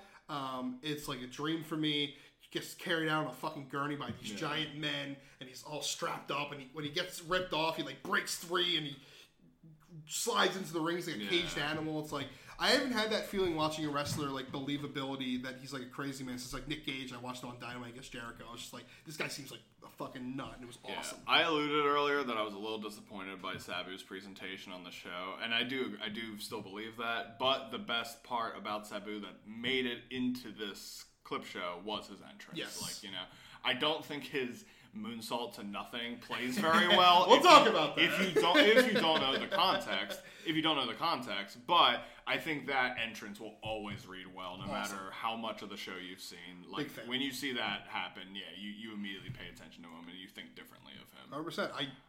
Even like the casual viewer sees that and goes, "Wow." That's what I'm saying. It's just so different than everyone else. Everyone just walks out there and does a little clap. Woo, like this guy fucking gets stretchered out there on a gurney. Like, I legit think the caged animal gimmick will always work well, and they went fully into it in a way that you don't see as often as you should. Like Hannibal Lecter is not a new idea. No. Well, actually, wait a second. When did Silence of the Lambs come out? 91. I think part of it was like inspired by Silence of the Lambs. At least the mask. So 91. All right. So 91. The mask was probably like a Halloween store Hannibal Lecter mask. Let me look up when. I'll pretend that prior to 91, no one had ever thought of putting a man on a gurney to make him look crazy. But after 91, it was fair game, and I think this is the first instance where like you really see it in a wrestling show. So crowd pops huge for it's so cool to see what they pop for, because like Sabu was just so innovative at the time. Like he does the chair spot where he like sets up the chair and like runs uses it to springboard onto the ropes and then like reverse himself midair and like catch him for a DDT, and the crowd just goes insane for that. And it's like, I would too. That was the first time I ever saw that. Like we're so spoiled because we're like the Hardy Boys generation, so it's just like I've seen the stupidest bullshit. But like him doing a simple thing like that, I was like, wow, that's crazy. They pop for that. What the crowd popped for was very interesting. There was one spot like later in the match that it was interesting to me to see like. About the ref bump? Maybe, the ref bump specifically. I guess we'll get into it a little more once we get to it. But it's not too far along. It's just interesting to see what the audience demands. Well, speaking of demands, the big "We Want Blood" chant broke out. Several "We Want Blood" and 911 responded by getting a table. Yeah, I just saw this big long bring the table. I was like, "Fuck yeah, let's go into it." A quick note on the combatants in this match. Sabu, as usual, is wearing his classic green trunks, I believe. Yes. The parachute pants. Yes, his parachute pants. He looks great. I think he always looks great in that getup. Especially like young him, not as old looking. Like, fucking looks insane. But that guy in parachute pants. He looks good. Terry looks terrible. Terry looks so horrible. Bad. He looks like a sad mime. He is wearing a tight black shirt, not very flattering, which he's not even in bad shape, by the way. I can still go, baby. He is really not in that bad a shape. But this black shirt is doing him no favors. And then he has these terrible, fucking, courtesan, it looks like he bought, Cheshire cat pants. Yeah, it looks like he, borrowed all the young guys' pants and, stitched them all together. It's bizarre. It's a black and white court jester looking gimmick. It looks really bad. Fortunately, he loses his shirt pretty much immediately, and it looks a lot better, honestly. Without the shirt, he looks fine. Anyone who wrestles in his shirt, if you're not Kevin Owens, it just looks bad. Yeah, a lot of people cannot do it. Or if you're Sting, because Sting's cool. Sting's cool. And then one time he took off his shirt, and I got a big pop out of it. The crowd went nuts. He took it off. He knew what he was doing too. And they're like, yeah! And then he did a fucking 450 splash, and then went crazy. Let's see. Yeah, so we were on Blood Chance. I loved how low budget things were, of course. I love that the guardrail was just a rope. It wasn't even a guardrail, just a fucking rope. So we get to the ref bump. The crowd pops huge for it. I just wrote down Sabu is so over. He's just so fucking over. Yeah, Sabu is incredibly over in this match. I love that they played up the thing that Terry talked about with the Few Good Men. Like, the Few Good Men were outside, and that was just like his whole thing. He talked about his insurance policy, and that was going to get the belt back. And we get to a spot where the Few Good Men show up, and Sabu just does a fucking crazy... what was it? Was it a moonsault? Yeah, he does a springboard moonsault onto the Good Men. Yeah. Not taking them out. The crowd was fucking nuts for that. Paul Heyman shows up and cracks Terry with a cell phone. And then Shane Douglas fucking rolls in after this is after the ref got bumped and the crowd went crazy. Shane Douglas comes in. This is where I got confused. So Shane Douglas comes in. I think they just fucked. I don't know if this is on purpose. I don't know why they do it on purpose like this. I think they fucked up. Shane Douglas comes in, attacks Sabu. The lights go out, and then I'm like, oh, cool. Someone's here to some sort of person's going to come in and save the day or do whatever. The crowd comes back on, and Terry's just pinning Sabu, and then the ref counts 3, and I'm like, what was the point of the lights out when I saw, like, Shane attacking Sabu? Like, did you want us to think that, like, Shane did something so horrible when the lights were out that, like, that took out Sabu? I think the lights were, like, supposed to be a transition for the ref coming back. Maybe. Which, it worked like shit. Cause it's like a weird theater thing. Like, it worked horrible, because when the lights came back on, like, fucking, the franchise, Shane Douglas. He's still standing there. He's like showing the ref, like, hey, there's this pin happening. While Sherry is still on top of, fucking, who's she attacking? Who did Sherry attack? Oh, fucking, was it Paul? I think it was Paul. Yeah, it was Paul. It was Paul. Yeah, Paul's just in the ring being attacked by Sherry, which I know it's wrestling, but like, what the fuck happened here? It's just like, and like I felt like so maybe I'm just spoiled by like maybe this is how lights out things were done back then. I don't know. I think it was. But like for me it was like I saw it happen and like I feel like the crowd felt this way too, where like lights came back on and there was no one new in the ring where it was like, oh, all right. And then, I don't know what the lights off were for. Maybe it was for a ref come. I don't know. It didn't make any sense. I wrote down in all caps, the lights are out, and then I wrote, the lights came back on with nothing happening. Yeah, where what do I have in my notes? So, I have, let's see, Paul Heyman interferes with his giant cell phone, hits Funk with it, puts Sabu on him for the pin. I just want to say, giant cell phone, great gimmick. It's a great gimmick. Giant cell phone is a good gimmick. Todd talked about a quick little story about the first time he got whacked by one of them, like, he gave him a stiff one, and it was just like, God, this phone's fucking hurt. But yeah, Sabu's on for the pin, which I guess this is supposed to be a face maneuver, That's where I get confused, where I'm just like... I'm also confused, like... Everyone's a heel here. It seems like it's... And like, Sabu, I guess, is the face, but he's working for a heel? That's my fucking issue, is that he is a face... Sabu is a face, clearly. But Paul Heyman is also clearly a heel. Yeah. He is clearly a heel. We'll talk about it later, but in kayfabe, he's living in Paul Heyman's basement. Like, yeah. Well, not in kayfabe. No, in kayfabe. He's living in Paul talks... I have notes on that. We'll talk about it later. I have notes on that. This is my life! Yeah, I have notes on that. That promo, and again, that was a good moment. Let's see. Yeah, so he hits him with the phone, gets the pin, but the ref isn't there to count it, so it doesn't count. Shane Douglas interferes and breaks up the pin that no one's counting, and Sherry joins the ring to beat up Paul, I guess. The lights inexplicably go out as pandemonium's unleashed. Fortunately, the lights turn on right when Shane revives the ref and kindly glads into Sabu, now pinned by Funk, completely ignoring Sherry as she kicks Paul some more. Yeah, so I don't know what the lights off did. It really didn't do anything. No. They just turn them off, turn it back on, and now we can count a new pin. My disappointment quickly went away, though, because then they had an awesome post-match where Sabu just started flipping on every dude in the center. Yeah. He just started flipping on motherfuckers. It was hilarious. I kept laughing. He just, did a flip, got back in the ring, did another flip, got back in the ring, and then he started doing his suicidal... I guess this is the suicidal part of the suicidal, homicidal, genocidal. He pulls out a table, starts flipping into it over and over again. I'm just laughing. I think the spot is stupid, but I kind of like it because it's stupid. But my problem with the spot is it isn't immediately obvious to a new viewer. I think what's happening. Yeah, I think it's a really hard line to toe.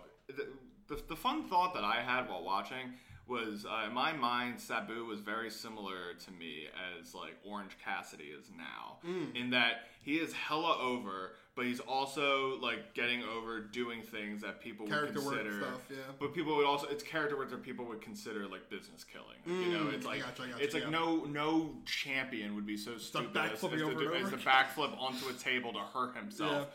If it really hurts you, like, definitely, that's crazy, you know. And it's like, and the same thing with Orange Cassidy. Like, no legitimate combatant would waste his time putting hands in your pocket and kicking and stuff. But it's over, baby. Yeah. Like it's like the people love it. Yeah. So it's like it's fucking sick, you know. And I think that's just a product of the time. I think if I was watching at the time, I think so. If I put myself in that mind space, I think I would have loved it. I wouldn't be like, this is the coolest fucking thing. And again, like I know who Sabu is, so I get it. I know it's a part of its homicidal, like suicidal gimmick. But like, you know, I think as like maybe if he did that today and nobody had ever seen it before, it'd be hard to understand. But I think it's important to point out because the whole today and versus the past thing, because like I don't think a lot of the time Sabu gets enough credit for how different he was and how much he really he really does come through that. He was a huge fucking deal for the time. Like everything I'm reading about in the news over, Dave is like gushing about him. Like everything I've like all the different sources I've read back then, it's just like everyone's talking about how fucking cool Sabu is. And he jumped off a chair and like he was just able to like do things in a wrestling ring that wasn't being done in WWF's wrestling ring, and that was the whole sell of ECW. Yep. I think you eventually got a more polished version like Van Damme and stuff like that. Like we'll bring it up again, but like it loops back into my point of this whole show is trying to sell a product that is we are exactly what you cannot get on WWF show. That is what we're selling. Like, we are just a different show. We run under different rules, and that's what makes us better. For sure. You know, I'm referring to specifically the moment with Pitbull. Yes. Because the commentator called that one out a little bit. Good old Gary Wolf.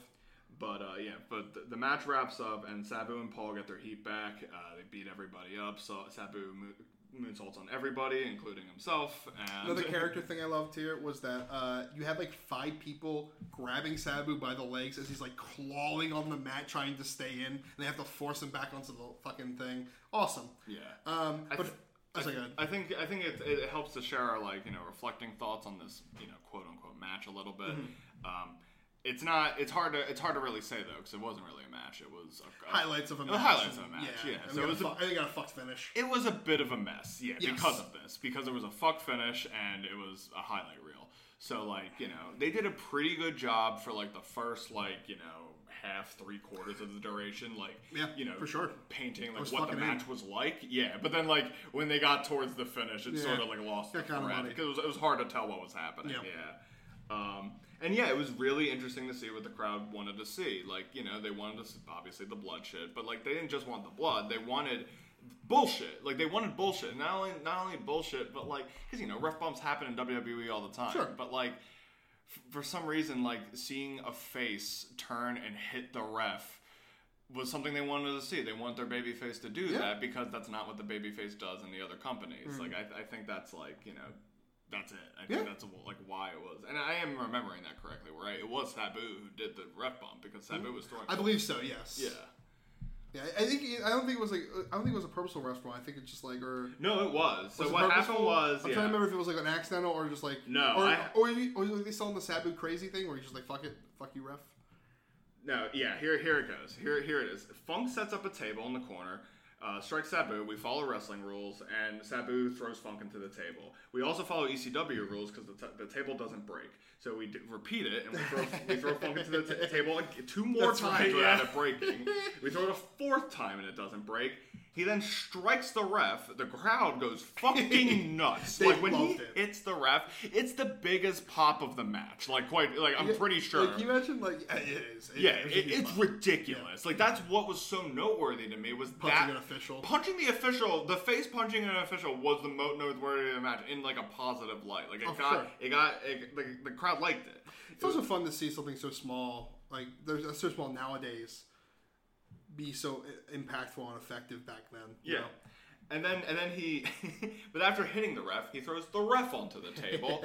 The ref bounces off of it, and it still doesn't break. And then a few good men interfere. Then Sabu moonsaults into him. There's no little fuck finish. It breaks. No, this isn't even the finish. This is just like the the midpoint of the match. Oh, this, shit. This is before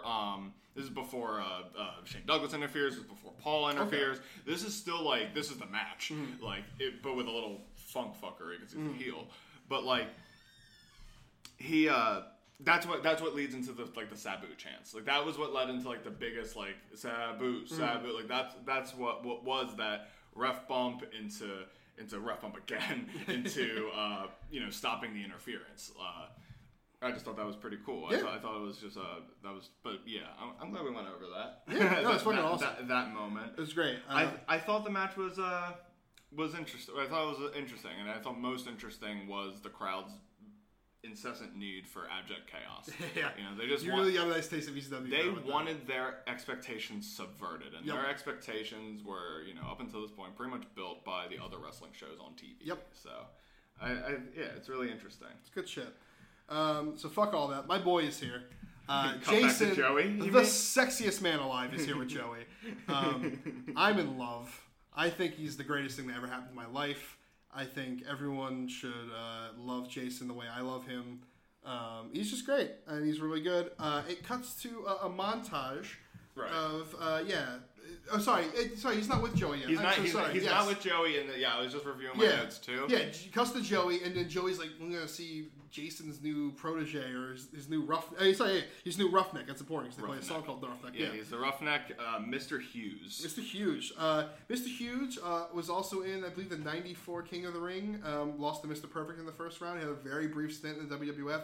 Had one more brief stint in the WWF in '99 as Jericho's bodyguard for a hot second. Mm-hmm. It was fucking horrible. But yeah, Mr. Hughes, I like the look. I was about to say the same thing. His look is great. All of his spots, bad. Pretty bad, I think. I thought pretty mid. The spots are mid. I thought he executed them in a solid manner. But yeah, he's very generic big guy. It definitely helps that he has someone as charismatic as Jason next to him to be like, "Oh, hey, go beat up this man." That's good. So yeah, it's a montage of Mr. Hughes squash people to the song "Roughneck" by MC Light. Really fun. Gotta Roughneck. Really just really fun. The second song that we've heard so far on this show, and also just amazing. I've started a playlist. Every new song I'm going to hear, I'm going to add it to it. So that's fun. We'll have to share that for sure. Whatever medium we distribute this podcast. Definitely, on. That's a good piece of content. 100%. And so. So he squashes the Sandmans, and my favorite part about it was this one I knew I was in love with Jason.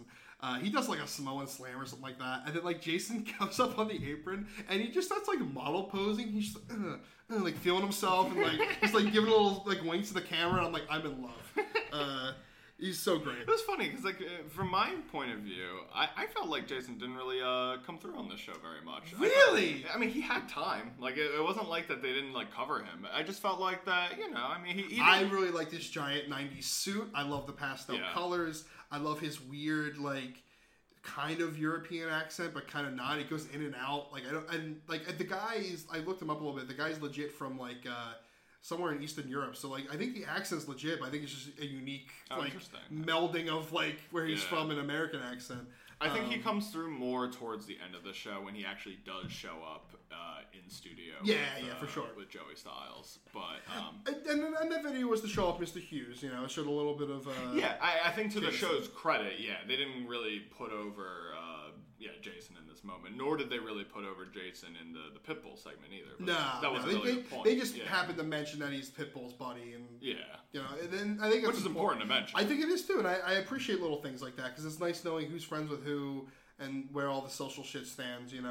Well, I mean, he's gonna get involved in that match. So and also if you notice in the montage, like his other guy, the Mr. Roughneck, like takes out Sandman in that montage too. So. But yeah, it comes back to Joey, talks about the Pitbull, like we talked about. They show a clip from a match. It was a very 1-2-3 Kid versus like Razor Ramon style. Oh, finish. No, this is very noteworthy to me, because first off, Pitbull, I think it looks good. Gary Wolf, yeah. Pretty generic gear, but it still looks good. He's got like, what is it, like just a mop of curly hair? Yeah, he's got a mop of curly hair. He's got like the Prince Albert kind of gear on. Yeah. It's a good look. And he's chasing against a generic jobber. 1-2-3 Kid guy. I liked him with his tag partner later on when he became the Pitbulls. I think it's a better look for both of them. But the Pitbull reminds me of like an early version of Rhino, essentially. Right. Yeah. And we cut into this match, and we get the whole thing actually. Yes, I think. So, it's very quick. Yeah. So if you want to just like it was just basically a squash match. Pitbull beats the fuck out of this guy. I don't remember the name of the jobber, honestly. Do you not remember the actual who won the match? I know the guy won the match. I just don't remember the name of the guy who won the match. Okay. So essentially Pitbull's beating him up, but then this jobber gets like a quick roll up, and he catches him really quick with the roll up. And then Pitbull, like I said, Razor Ramon, 1-2-3 Kid, he freaks out, starts beating the shit out of him. Then the Sandman, the surfer, comes in and he saves the jobber, and and that basically just a quick little segment to set up him versus Pitbull for Friday. Yeah, but importantly, what I wanted to talk about in this match was the commentators' reaction to this result. Because the reaction, obviously, it's a reverse squash. It's an upset, I think AEW has fucked up my listening for commentators because for so long I wasn't listening to JR on purpose that when I watch wrestling media, it's hard for me to pay attention to the commentary. See, I'm going to push back on that because you said the same thing about Raw before watching AEW about how you didn't watch it because of Michael Cole. Maybe I mean, to be fair, maybe it's me. Might be me. I don't know where this seed starts, but it could be deeper than AEW. Could be deeper than that. That's for therapy. But that's for therapy.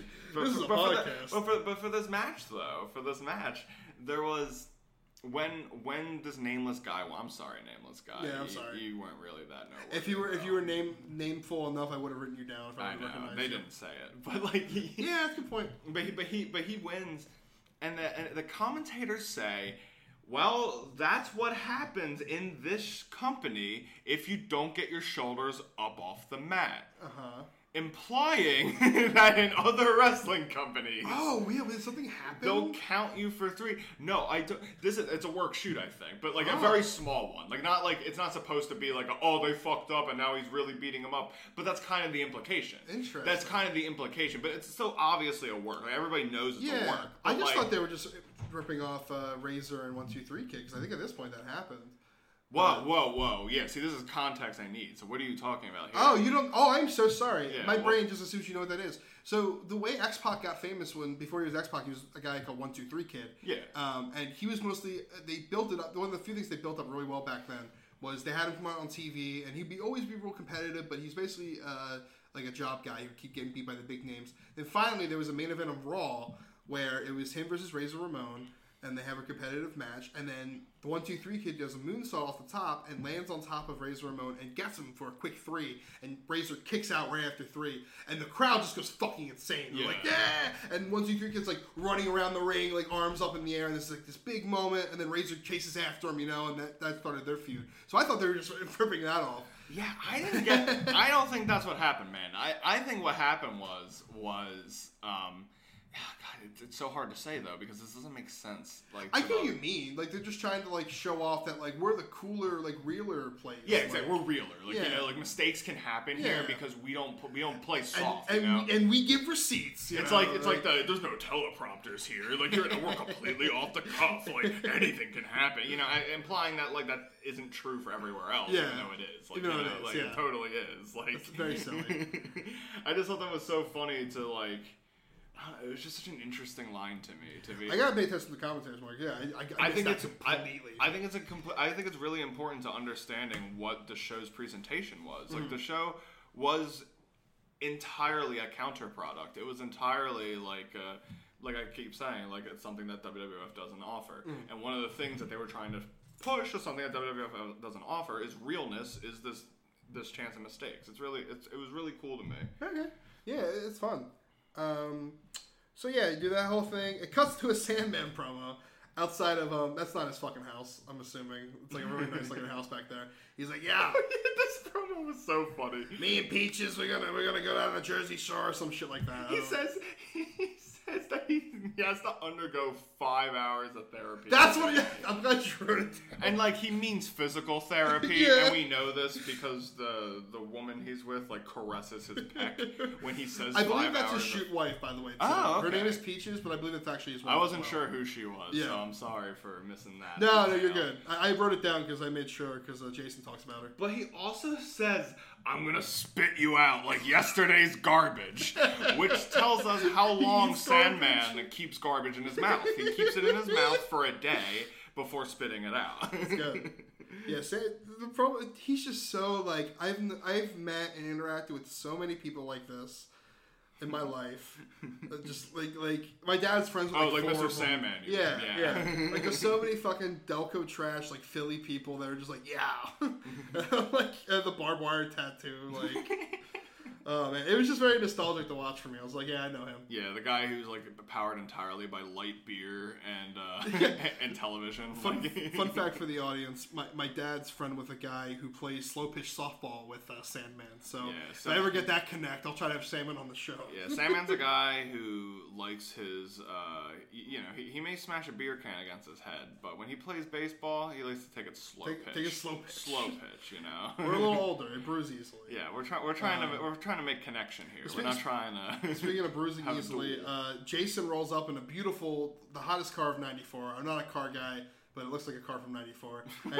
And I missed like most of what he said because it's mic'd horribly. But he goes, "Hey, big man," and then he says, "Yeah, I could not understand a word." I got "Hey, big man," and I laughed. And then like he jumps on top of the fucking car and they speed off. And I'm like, Jesus Christ! Like he could have like. Fucking it's a very dangerous stunt. Yeah, it's not a safe because you know they don't have like the proper people there. Like it's just them and a camera. Well, there's no way to gimmick that. You know? The other thing is that like the angle they had. They were going pretty fast. Like, they were driving away from the camera, so it doesn't... He just had to look like Jesus Christ. It doesn't look that fast from the perspective of the camera. Like, they should have had another shot or something. Like, they could have done something so that... There. They basically needed to do something where they wouldn't require Jason to drive as fast as he can in this parking lot to make it look good. It was like a cul-de-sac. It wasn't a parking lot. Was it a parking lot? Yeah, I thought it was like a cul-de-sac. I could be wrong. But either way, it was funny. So I think at the very end, like we see Jason kind of stop when they cut the camera real fast. I didn't notice that. So I think he goes to the very end of the street and then he stops. You just see the brake light. Yeah. Like, okay. Dude, fucking edit a little better. And it cuts to the ECW Wrestling Academy ad. It's only $3,000 per student, while $1,600 down and $500 per month. Oh, it's $1,500 down and $500 per month. So it's a 3-month program. For $3,000, you can be a wrestler, you can be a manager, and a referee, right? That was the other one. I think it's a little bullshit that they all cost $3,000. Like maybe you could have different pricing for different packages. They counter with their slogan, "It's not for everyone." It's not for everyone. Only the serious need apply. Don't bullshit us. If you're gonna give us money, give us money. We'll send Jason in his car after. We gotta nag our potential customers. We gotta be like, yeah, don't even bother unless you really mean it. Unless you got a big head, like go away. So yeah, not for everyone. More Jason. We're now also hanging something out. not for everyone. Jason. Which is actually what Joey... no, I'm sorry, I'm getting it. It is him and Joey.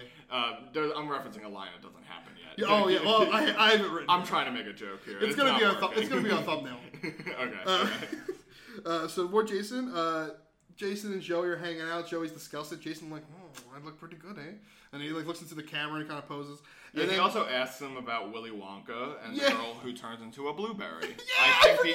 I guess the implication being that Jason is fat and his suit is blue. I'm not really sure what that joke was. What the reference was. Jason just shrugged off. He's like, yeah, whatever. Yeah, he didn't get it either. So he moved on. And then he said the best line of the night, talking about Peaches. Yes. He said, "Hey Joey, do you think Peaches realizes that I can hang 10 without a surfboard?" And then Joey goes, like Joey sells this line like he's a fucking like a cartoon aristocrat who just saw like a chimney sweep take fart. I don't know. Like it's he's aghast. And his shit-eating grin. He knows what he did. He's like, he's all happy with it. He's thrilled, and Joey with his side profile doing the fucking pog face pretty much, but instead of it is a pog, but he's not pogging. He's like horrified. It's actually Randy Orton reacting to the Undertaker. That's what he's giving. That's what he's channeling right now. Yeah, I wrote down Joey and me marvel at Jason's giant cock. Jason just winks 10-inch. Jason winks just to me. Yeah. So the joke here is. I didn't realize the joke, so I Yeah, because the Sandman! I feel like we need to explain it. So I'm sure everybody knows that hanging 10 is a thing you do in surfing, where your toes are hanging off the board while you're catching a wave. It's pretty crazy. And then Jason, the sexed up, handsomest man in the world, the sexiest man alive, he can hang 10 without a surfboard. Whoa. So something else is hanging for 10. And if we can think about things, he's talking about his dick. But it didn't make any fucking sense to me because it was like, so why is he talking about surfing?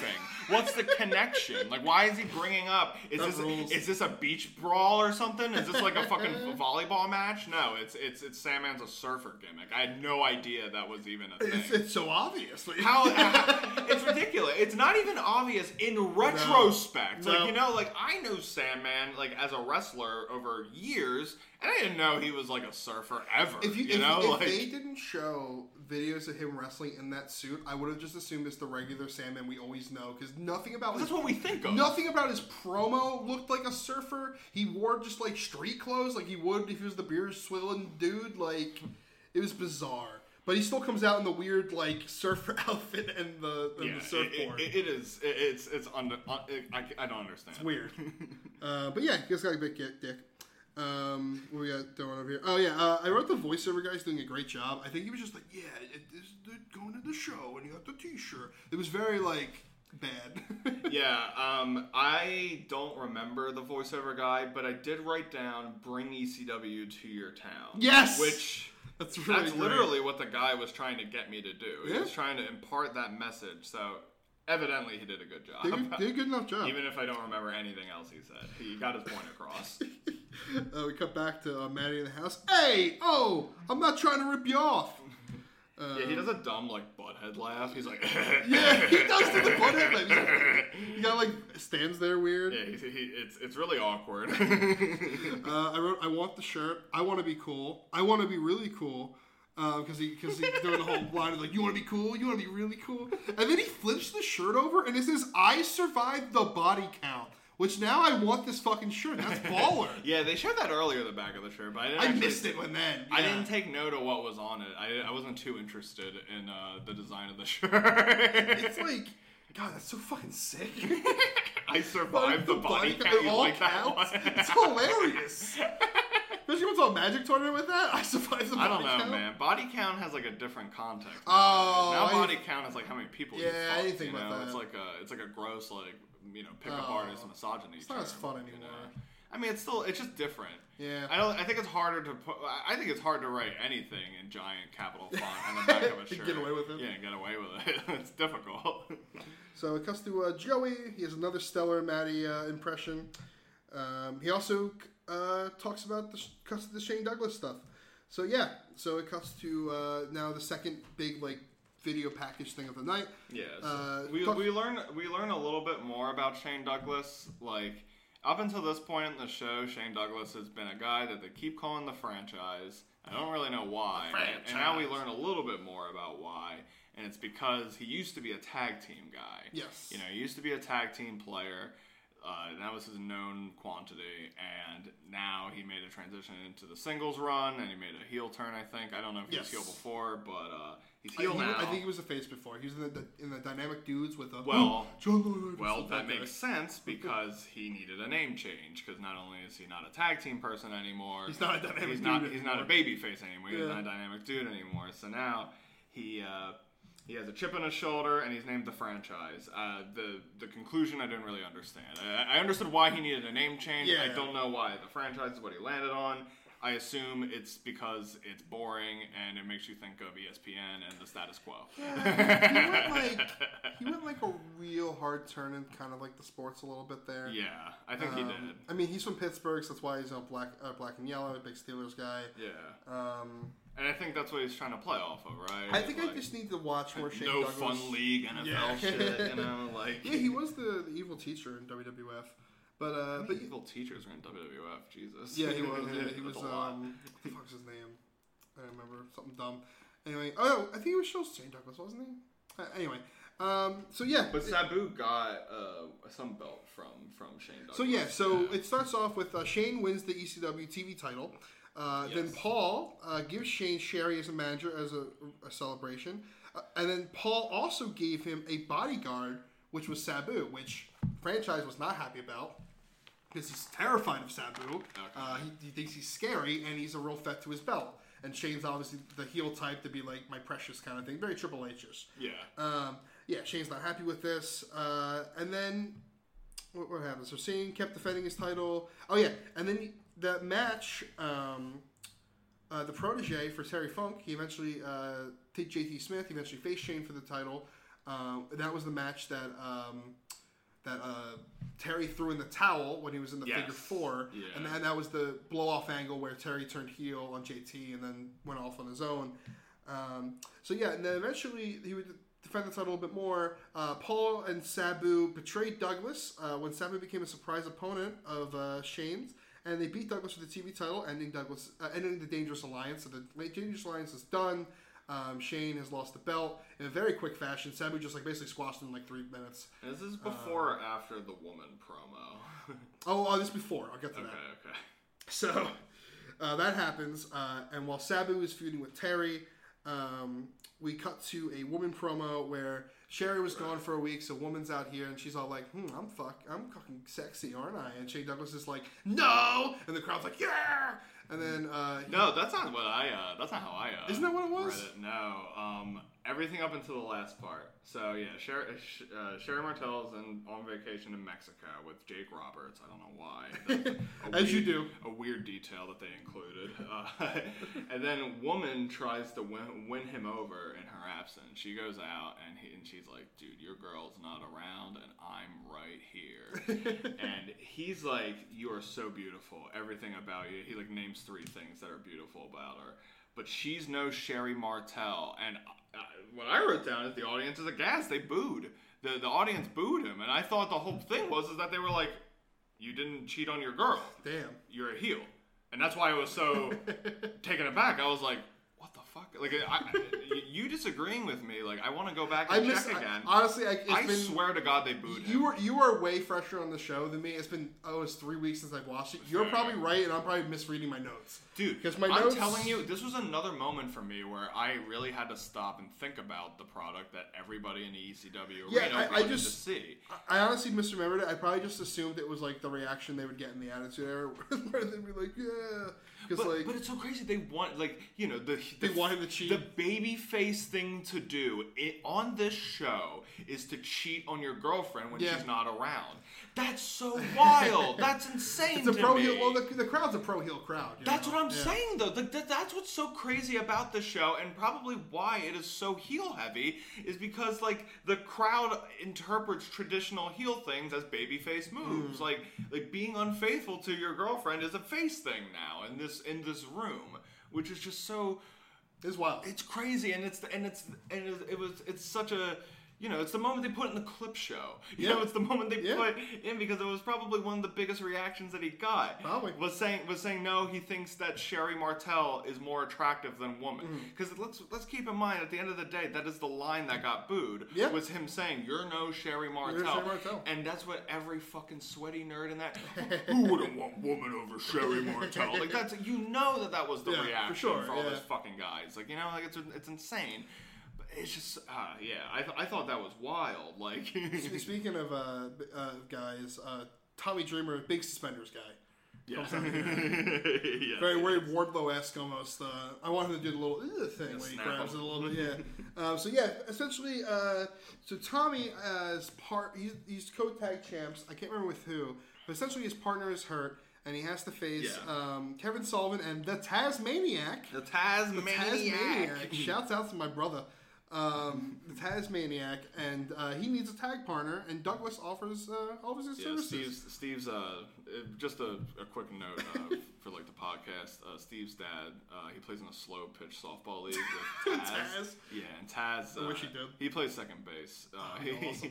He's really weak in terms of fielding, but he's good at pinch hitting. Here's the thing: me and Taz have interacted on Twitter once or twice, and through that, I think we're best buds. Oh right, yeah. Because through that, you're on speed dial. Because I think if I walked up to him and said, "Hey, remember that pretzel thing one time on Twitter?" He'd be like, "Yeah, of course, brother. You're Steve." Of course, brother. I talk about that every day. I talk about my fat ass Wawa pretzel all the goddamn time. But yeah, shouts out to Taz. Shouts out to Hook, great son. So immediately Douglas betrays, very Sting Ric Flair style, just betrays Tommy and just puts the boots on him, and the Tasmaniac and Kevin Sullivan win the tag belts. After that, Tommy and Shane feud for a little bit. Eventually, after the Douglas and Tommy Dreamer match against Tasmaniacs, Kevin Sullivan, don't we cut back to another Maddie in the House segment? Do we? I'm pretty sure we do. I'm pretty sure we cut back to a Maddie in the House segment. The next one I have is the one at the very end of the show. I have the one at the end of the show where he has the funny line about being sorry, but... Well, that's Maddie, isn't it? Yeah, but that's the end of the show. Yeah. But no, we still have more. Oh, what am I thinking of then? Well, let me read my notes. So, Tommy and Shane feuded, and then it gets to the point where we're at with Holiday Hell, where Shane helps Terry beat Sabu, which sets up the match, and then they talk about the match, and then it cuts back to the Control Center, where... Wait, is that what we're calling the... It's the Control Center. That's what it's called? That's the ECW... Where Joey Styles does his segments, that's the Control Center? Let me see. Yeah, live from the ECW Control Center. That's their big studio, bud. They could have called it something better. That's the Control Center. That's where Zordon hangs out. I know it's the fucking Paul Heyman's mom's basement, but they could have named it anything. Yeah, so I have some commercials. Past episodes are available. Call the hotline. Another Maddie in the House t-shirt segment. And then Paul E. comes in. I wanted to talk about Maddie in the House t-shirt segment, which it was just weird because it starts off where he's pretending like he's not Maddie in the House. So he's the devil. He's Maddie on the t-shirt. That's what the gimmick was? I was so confused. Oh, dude, Tyler, the whole joke is that that Joey's like, that kind of looks like him too. Yeah, and then he keeps saying and then they cut to him as the t-shirt being like, "Hey guys, Maddie in the House here." How did you know it was him as the t-shirt? Oh, because it looks like him. What did you mean? He's looked the same as he did in the previous two segments. He's the same guy. No, but what I'm saying... He wasn't wearing, like, devil makeup or anything. No, but it looks like him in devil makeup. But he didn't wear devil makeup in the third segment. No, he didn't. But he had the t-shirt. But what did he do to communicate that he was now t-shirt Maddie? Oh, nothing really. He just held But that's the problem! He held the t-shirt up and he spoke in a voice. He was like... He was speaking in a voice the whole time. He's a character. His whole character is he's like, I'm not sorry. You're telling me he wasn't speaking in a voice? Oh, he's speaking in another voice. No, that did not. Well, that's why I said he's not Maddie. I said Maddie isn't. Maddie in the House is pretending to not be Maddie in the House. Here with he's a Maddie in the House fake out to sell the show. Maddie in the House fake out. Yeah, that's what I wrote down. I didn't get that he was supposed to be the. I know they kept talking about how he looks like. I think that was supposed to pay off to it. Yeah. I did not get that, man. I did not get that punchline. It doesn't matter. Paulie is here. He interrupts to make fun of. Oh, sorry to interrupt again. Oh yeah, no, it's okay. Why do you call Paul E? Paul E. Dangerously. That was there is a movie called. Oh fuck! This is gonna be if there's older. So this is Paul Heyman. If there's older people than us listening to this, I'm so sorry. There's a movie from like the 70s where there's a character called E. Dangerously, I believe, and he just took the name from that. Paul E. Dangerously, sure. Because I think it's played by who's the guy who played Batman in '89? Michael Keaton? Yeah, I think when he was younger, people said he looked like Michael Keaton, and Michael Keaton played a character with the last name like Dangerously or something like that. He fucking wishes. So, yeah, I know. No wonder he ran with that. Oh, of course. That fucking nerdy looking schlub. Somebody said he looked like a hot man one time. He's like, I will name myself after him. That's me. That's me. But yeah, so Michael Keaton shows up. He comes in to make fun of the Sandman. I wrote down this line he had. I didn't get it. Maybe it went over my head and you're going to laugh at me right now. I would love He says, how do you beat the Sandman? You throw a bunch of sand against the wall, and you tell him to hit the beach. I'm glad you wrote that one down. Don't fucking get it. Okay, so... Let's talk about comedy. Let's think about this. So, first off, this is Paul talking now. Okay, so before we talk about this line in particular, I would like to call back to the thing I was setting up earlier. Yes. Where I say Paul is a great showman, and he is. But... what I pointed to earlier was that his strength is crowd work. Yes. And I think in this segment, inside of the ECW Control Center, we see that he struggles if he doesn't have a crowd to work off of. And he does hit his stride in this promo, but in the beginning he flounders. And this is a line he flounders makes fun of JT Smith's his speech impediment. Yeah, I was like, where are we going with this? I wrote that down as like one of the moments where I'm like, a little yucky. Yeah, we got a little yuckiness here. Gets the fucking point, weirdo. Yeah, but what he was trying to do was mention everybody. You know, Yeah, he didn't. It was good. He's trying to sell the show. Like he's trying to mention everybody down the card, but he didn't have his footing for most of it. For most of the promo, he was a little lost. And yeah, in the beginning, he says, "How do you beat Sandman?" You throw a bunch of sand against the wall, and you tell him to hit the beach. Okay, so you throw some sand against the wall. You throw a bunch of sand against a wall, and you tell him to hit the beach. So here's what he's trying to... I think here's what he's trying to say. Oh, I think you just figured it out, too. I think he's trying to, lay out a road scheme to destroy Sandman. And his scheme is to make a vertical standing brick wall... upright, appear like the beach. Well, if you throw a bunch of sand at it. If you throw enough sand at the wall, I assume the sand has to, stick or something, or, coat the wall. It has to look like a beach. It's going to look like a sandy wall. And I think then you tell Sandman to hit the beach, which he will then interpret as running face first into the wall and hurting himself. Wow. This is a lot of leaps and bounds to make. It is a lot. For a single line in a promo that we immediately move on from. But I think it's important. I think it's important because it wasn't a good line and it didn't work. And like I said, and we both agree, he didn't find his footing until later. And specifically where he finds his footing is when he talks about his own feud. Yeah, when he talks about the Sabu and Shane Douglas and Terry Funk. I felt the same way I felt watching Terry talk. The other one. I'm sorry. You brought up the. I don't mean the JT Smith line. I shouldn't have interrupted you. No, it's okay. For this. This is the shitty JT Smith line? It's in relation to the shitty JT Smith line because he says other stupid shit in this promo.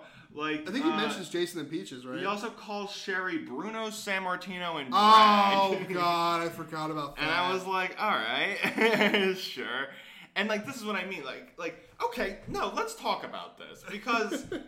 Here's where it struggles for us, you know? We keep saying that these people are heels, but we have just showed earlier that Shane Douglas would have been a babyface if he cheated on his girlfriend. Yeah. So at what point is Paul a heel, is what I'm trying to say. Paul might be a face right now. I think... But he's cheating on... No, he's definitely heel. I think the dynamic he wants... is that he's a heel and Sabu's the face. Yeah. And he's the guy controlling Sabu. Yes. And eventually we're going to lead to the big breakup. That's correct. That's correct, yeah. And we're going to get to why that's correct. Yes. Because in this promo... Do you have something written down for the... Yeah, I don't have it I have one line written down for the Sabu one, but it's fucking incredible. Yeah, I have only one other line written down. I don't have any line from the this promo written down word for word. So if you want to, yeah, he basically just talks about in kayfabe about how he keeps Sabu chained up in his basement and feeds him raw meat, and he talks about how much it sucks to be the guy who controls Sabu, and he has a great line where he paints this picture of him having to not being able to sleep because Sabu is making too much noise in the basement, and he's like, "That's my life now." Specifically, so before he gets into it, he alludes to a pissing contest between Shane Douglas and Terry Funk, but then he also implicates himself and Sabu. Because he calls Sabu the baddest man in ECW, who was screwed by Douglas. Yes. And, this is where he hits his stride when he leans into Douglas for being rewarded for his treachery, and he promises him he's not going to get away with it. Yes. And the reason he's not going to get away with it is because he alludes to this nightmare of taking care of Sabu. And part of this is... I do not think I'm misremembering this. He keeps him in a locked cage while he struggles to grab raw meat that is just out of reach. Yep. So Sabu is this monster who doesn't even eat human people food. He eats raw meat. Paul, I gotta ask you. Put the meat in the fridge. Put it away. If it wasn't within his arm's reach, he'd settle down. He would relax. If there wasn't meat right outside the cage, homeboy's gotta eat. He'd be sleeping. He'd be napping. He'd be scratching his ear with his foot. He wouldn't be fucking throwing himself at the bars, moonsaulting into the bars, trying to get this meat. You're complaining about not being able to sleep. Feels very fixable. If you just order some Chinese and just pop it in there. Yeah, you could. Well, I understand not letting him have full access to the meat. That's fair. You don't ruin his appetite. He's got a championship diet that he needs to maintain. Good point. So I understand why he can't just have a steak whenever he wants. but put him away. Don't put him right in front of him. He'll settle down. I feel like I don't know what this cage setup is. I feel like does it have a nice bed? Maybe get some comfortable sheets. I also would like to examine the kayfabe a little more of Sabu not being able to escape from. He's in his fucking how do you get him down there every night? Do you hire 911 to reel him down this fucking steps? Well, no. I mean, you have the I don't know the guy's name. He usually wheels out Sabu to the ring, but I imagine that guy. I think that's 911, the big tall guy with the mullet. Oh, that's what he's. I keep calling him 911 because I don't think he's 911 yet, but I don't know what his name is now, so he will eventually become 911. Yeah. So that's how you get him in there and shit. Although I will say that it's something worth noting if you're a competitor, if you're an opponent of Sabu and he's very bad at escaping from cages. Yeah. And ECW has the stupid WWF rules where you have to escape the cage to win. So I'm just saying, put him in a cage match, you'll have an advantage for sure. Definitely. Yeah, I'm surprised they didn't do a shark cage thing or something. but yeah. Anyway, that was my favorite moment in the promo when he says that he takes care of Sabu. It was awesome. My favorite part of the whole show. And then he does lose his. And again, this is where he.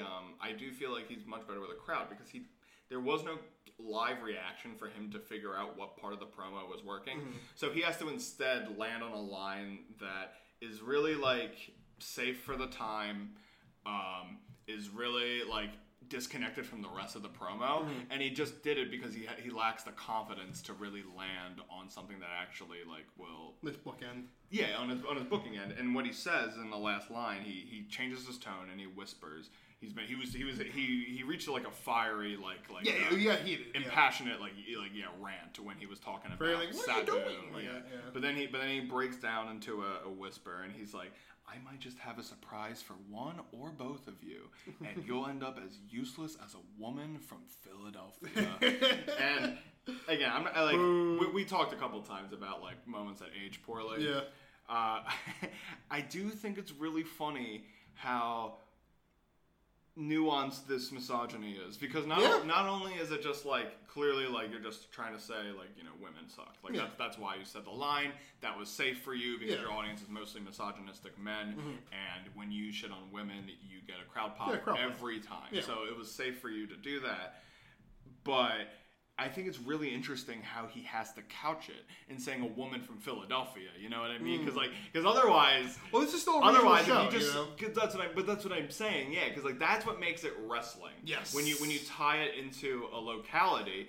And that's so it is one of those scary. Actually, it's a little scary. Actually, you can just make misogyny okay if you're just woman in Philadelphia, woman in the place we're in. You know, it's the same kind of thing that I think we see nowadays with other uncomfy heel stuff. Oh, for and sure. How they're I know they're supposed to be a heel, but it's just not good on its own. Yeah. I think that's how some people feel about fat shaming stuff. Yeah. Or MJF kind of gets in that area a little bit. He does. Yeah. I think MJF does. This is a little off topic, but I think MJF does a great job of towing that line between for sure. I'm doing this to upset you versus what I'm saying is objectively upsetting, even outside of this context. That's why I hate when he gets criticized. It's he just makes fun of the sports team every week, but he does it in such a way that's so good. He's so aware. That's the problem. Or that's what they're not getting is that he makes fun of the sports team and he's also making fun of the people who always point that out. Yeah. He makes fun of the people he is very deep in that he knows how to really penetrate and insult the most entrenched wrestling fans while at the same time making it make sense to a layman. Yeah. Making it make sense to somebody who doesn't understand that there's this show called New Japan and there's all these other shows. Since day one he's insisted he's never watched a second of Japanese wrestling. I think that's brilliant. I think that's brilliant. And when they had the one time he wasn't around, it ended up working out this way. It wasn't planned like this, but he wasn't around for when they had the big crossover show, because why would he? You'd be like, what the fuck is this? I think it's really important. Let's got him for Sokata. Oh. Yeah, no, fuck. That's a program. Sorry. I really think it's it's one of the things that's going to end up letting him become a face is because he is making a connection with all these wrestling fans who don't identify themselves with the other wrestling fans who agree with each other on the internet. People he has immediate star appeal for somebody who's never seen a wrestling match, and he makes fun of people that these new fans can't relate to. Yes. This is a winning recipe for building a returning audience, for building somebody an audience who's loyal to you. What we're basically trying to say is Tony Khan fucking pay him. Well, according to his promo, he has a boatload of money. I also recently got a raise, and I felt the same way. I'm like, I was like, the Bruno's not that bad. Yeah, but you know what? They keep wages a certain way, but they raised mine. Well, that's why I feel the way I do. Anyway, Paul Heyman finishes it up with the surprise thing. Maddie, I thought this was awesome. I had like a big I felt like this is such a simple little like storytelling thing, but I just loved that it was on the show. I love Maddie's little thing here where he says, now, after Paul leaves, he goes, now, we are the ECW, and we are not for everyone. But if that last man, he bothered you, then we're not sorry. We're not sorry. We are sorry. Sorry. And then it ends. And it goes through a montage of the intro song, and fights are breaking out. And I think, one quick thing about the montage of the fights breaking out, it was the most, like, shittily lit, like, this is unusable footage, so it makes total sense that, like, it's for the credits when it's blurry and you can't see. Like, and it is funny, it looked hilarious. The last line right before showing this horrible footage was, sorry. It was a shit. And, like, he said that, I was like, wow, you reversed his catchphrase. Yeah, I thought the last line, it didn't wow me, because, again, I thought the transition made no sense. I did not understand the punchline of the evil Maddie gimmick. I didn't get it. So I will not give many points for the end of the show ending on that line. However, I will say that it worked in terms of, like, I don't know, formally what you would expect. I mean, the show began with that, and then it ended with, we're sorry. It's and it certainly puts the show over, obviously. Like, it certainly puts the show over as, like, this is abrasive and we know it. I get that. Yeah, and, like, I really liked it. I love that you didn't get the devil thing. No, I did not. And, like, I do remember them referencing it several times about how he looks like the devil. It's like, or not, the devil on the shirt. But, no, I don't think it was a well-executed bit. I don't think it was a well-executed joke. I do think Matty in the House is a good showman. I think his character is bizarre and a product of the time, and it would never work in any other year but that one. Yeah. It's really funny. And so this ends the first episode. I would like to read to you a random... throughout my research for this show, I've come across many fun little notes in the Observer in the here and there section. I would like to read one for you now, if you'd like. All right, sure. Let's hear it. So this is an article from the Observer. What, on the same day as the show? Have you ever read an Observer? Yeah. So he has a here and there section where it's like a bunch of extra stuff, like little news stories from them. So I've been reading the here and there a lot because that's where ECW has been in a lot of the time because they haven't gotten. Occasionally, when there's enough news, they've gotten their own segment on the Observer, which is pretty cool. But they've mostly been in the here and there. So I've been scouring through like each month leading up to where we were and getting, and you get fun little things. Mm-hmm. So like you get some fun carny stuff. I think you'll like this story. So on July 6, 1993. Oregon promoter Sandy Barr is flirting with disaster. Several of his checks have bounced, which has caused his promoter's license to either not be renewed or to be suspended. Promoters have a license? Yes. To get around not having a license, he's held 2 recent cards charging no admission, which gets around needing a license because the shows are free. However, he's charging $7 for parking. Oh, boy. Now, we are the ECW, and we are not for everyone. But if that last man, he bothered you, then we're not sorry. We're not sorry. We are sorry. Sorry.